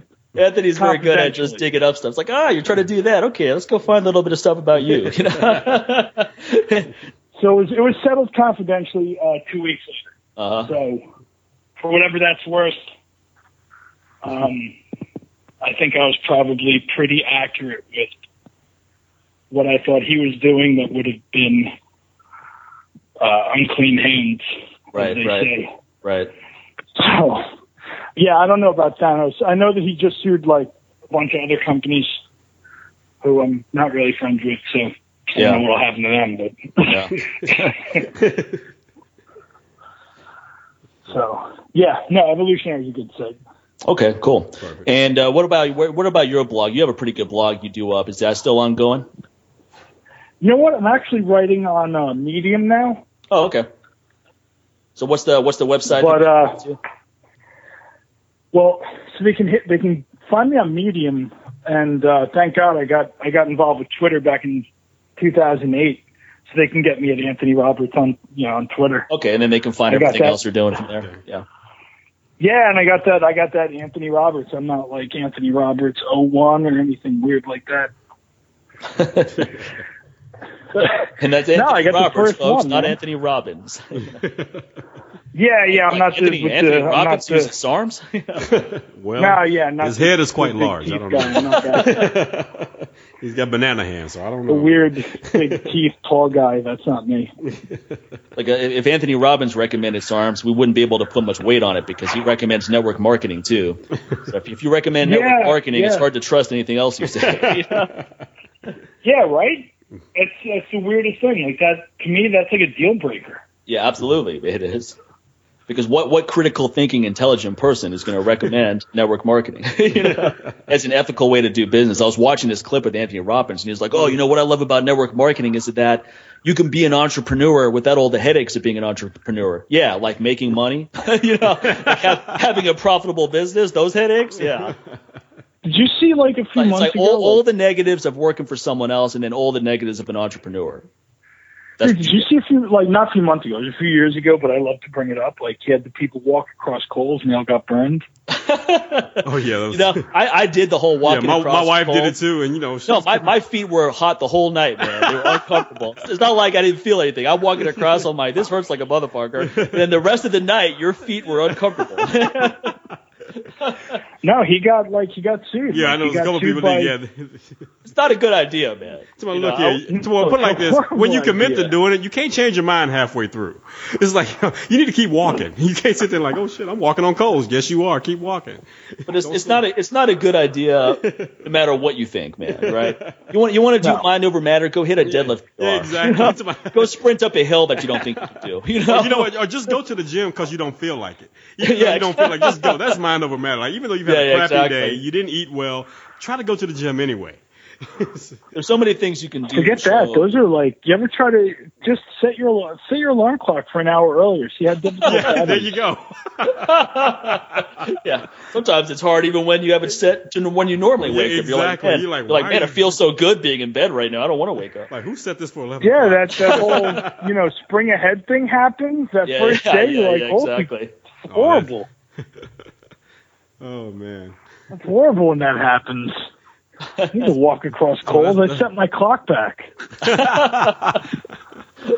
That's why you move to Arizona. We have to worry about that at all. Setting any clocks back like they're like, nah, we don't. Yeah, do that I here. understand that. You guys are just exempt from that. That's the weirdest thing. It's so, Yeah. Like, how did they get out of it? Like, what made them so special? When I lived in New Zealand, actually, the time zone went through the country, if you know what I mean. Like the line went through it. Oh yeah. Where it would go through it. But I'm like, this line doesn't even exist. It goes It's so around stupid. it. It's not even a real exactly. line. I'm like, we don't have to. You know what? We don't have to abide by this rule. This line doesn't even really exist. What are we doing here? Well, that's why I like what Luke was saying in the last episode. In Ethiopia, they don't do a 12-month calendar. No. They do whatever they want. You know? Exactly. It's like, who made it? You don't have to follow these rules that we all made up. It's like civilization started here. No, We do yeah, the hell yeah. we Like want. when you look at a map of the U.S., like, and you look at all the states, like those lines aren't there. Like Yeah, at exactly. all. No, like the It's just a state sign. line It's a goes sign. Like around crossing it. New Mexico, state line. Like, really? Where's the line? says who? Who decided like, this is where the line is right here? Not like there's a wall, like Exactly. like a wall of China in between each state. Exactly. Like you have to climb over. Like, yep. Now you're in New Mexico. Welcome to New Mexico. Yeah, like the states are all different colors on some maps. Like that's not really how it is. I'm sure of it. Totally not like that. Like, no, I'm pretty sure that Nevada's still kind of red and brown. Yeah, Oh, man. There's more green in someone's backyard in New Jersey or Virginia than the whole state of Nevada. Yeah. Well, it's Garden State, man. So, Anthony, you have a book you're working on. Is there any timeline on when that's going to come out? Yeah. So, I don't know, like a week ago when you were like, you want to be on the show and talk about SARMs, I was like, hey, I should really update Beyond Steroids and talk about SARMs. And so that's basically where I'm at with the book is, I have the idea that I'm going to add a bunch of chapters and I don't know, I'm going to throw it out there as soon as I'm done. I actually honestly hadn't thought about it. Because I don't talk about SARMs at all in that book, and it would seem to lend itself to that idea, And I actually, funny enough, I do talk about MK667, strangely. But I hadn't really thought about the book, and I thought this might be a good chance to update it, and looked into it, and there's, a ton of SARMs out there at this point. It's not just like the big three like there were. So, let's see, early 2016, I'll have it out. Perfect. Well, cool, man. Sounds good. Great having you on as always, and we'll stay in touch, man. All right, sounds good. All right, you take Take it care. easy, man. You too. Yeah, that's our friend Anthony Roberts. Just hit him up on Twitter. That seems to be the best way to connect to everything else he's doing. And then make sure you hit us up by going to our respective websites. Go to MikeMahler.com. Use that coupon code LLA. Get 10% off some great ethical, clean products that Meat Label claims actually work. So you don't have to worry about me blowing money on celebrity endorsements. I blow money on creating great products that actually work for you. How about that? I'm a celebrity, damn it, and I use your product. Yeah, I got Sam Sheridan on there. That's about the biggest celebrity I have on there. Let's see, who else? Mike Catherwood. And those are just thrown in the mix. It's not like I emphasize those anywhere on the page. And those are people who buy the product, by the way. They're not people who I just send it to for free all the time. And then, so anyway, use that coupon code. And how about with you, man? Yeah, same thing. Go to newwarriortraining.com. Info products over there, DVD, ebooks, all that good stuff over there. Weight Management 101 program, get you ready for right now, not the new year. Start now. Get on that 12-week program, online, self-paced, do it yourself. And also, while you're doing that, sipping some good coffee, go ahead and use that Chilleria door to go ahead and do that as well. You can still use that coupon code LLA to get 10% off of all of those products right there. And also continue to support our show by heading over to patreon.com/LLA podcast and become a monthly supporter. Go in that little box where you see that 1, put a 0 behind it, or just get rid of it and put 5. Okay. Or put bigger numbers. Triple digits tend to really make us smile. So go for that. Be that guy. Okay. So yeah, that's another way you support the show. You could put $10,000 on there, and we'll donate $9,000 to some great causes, and then have fun with the other. Exactly. And last but not least, you can head over to iTunes or Stitcher or whatever you listen to the show on. Leave a review, share the episode, let the world know. Whatever on social media, wherever you go, Tell them about the show. Let the rest of the world know that, hey, man, I like this podcast. I love this podcast. And you should, too. If you're not, what's wrong with your life, man? Yeah, so, we should have 500 reviews on iTunes. We're at 195. Come on. Yeah, we should have 500 reviews on there. We have way more than 500 listeners, I'll tell you that much. So I mean, we see the numbers. If we have thousands of listeners, why do we have less than 200 reviews? We obviously have thousands of people listening every month. That means you like the show. So go tell someone you like the show. Don't hoard it. Don't keep it to yourself. Exactly. It's not like some guilty pleasure that you don't want anyone to know about. It's not like that, that S&M porn that you see, that you like keep to yourself and hope no one ever finds out. It's not like that. It's not like that Katy Perry record a lot of you guys play at the gym. When you pretend like you're black. You have a Slayer T-shirt on, and but you listen to last Friday night, and you know it word for word, and you're singing along with it during the Super Bowl halftime show, or you're humming it. I hate that stuff. You know every song, every word, every song. Yeah, for someone who my kids listen to it. Sure right. But the whole Miley Cyrus anthology, right? All right, folks. That's going to wrap it up this week. We'll catch you on the next show, folks. Take care. Take care, everyone.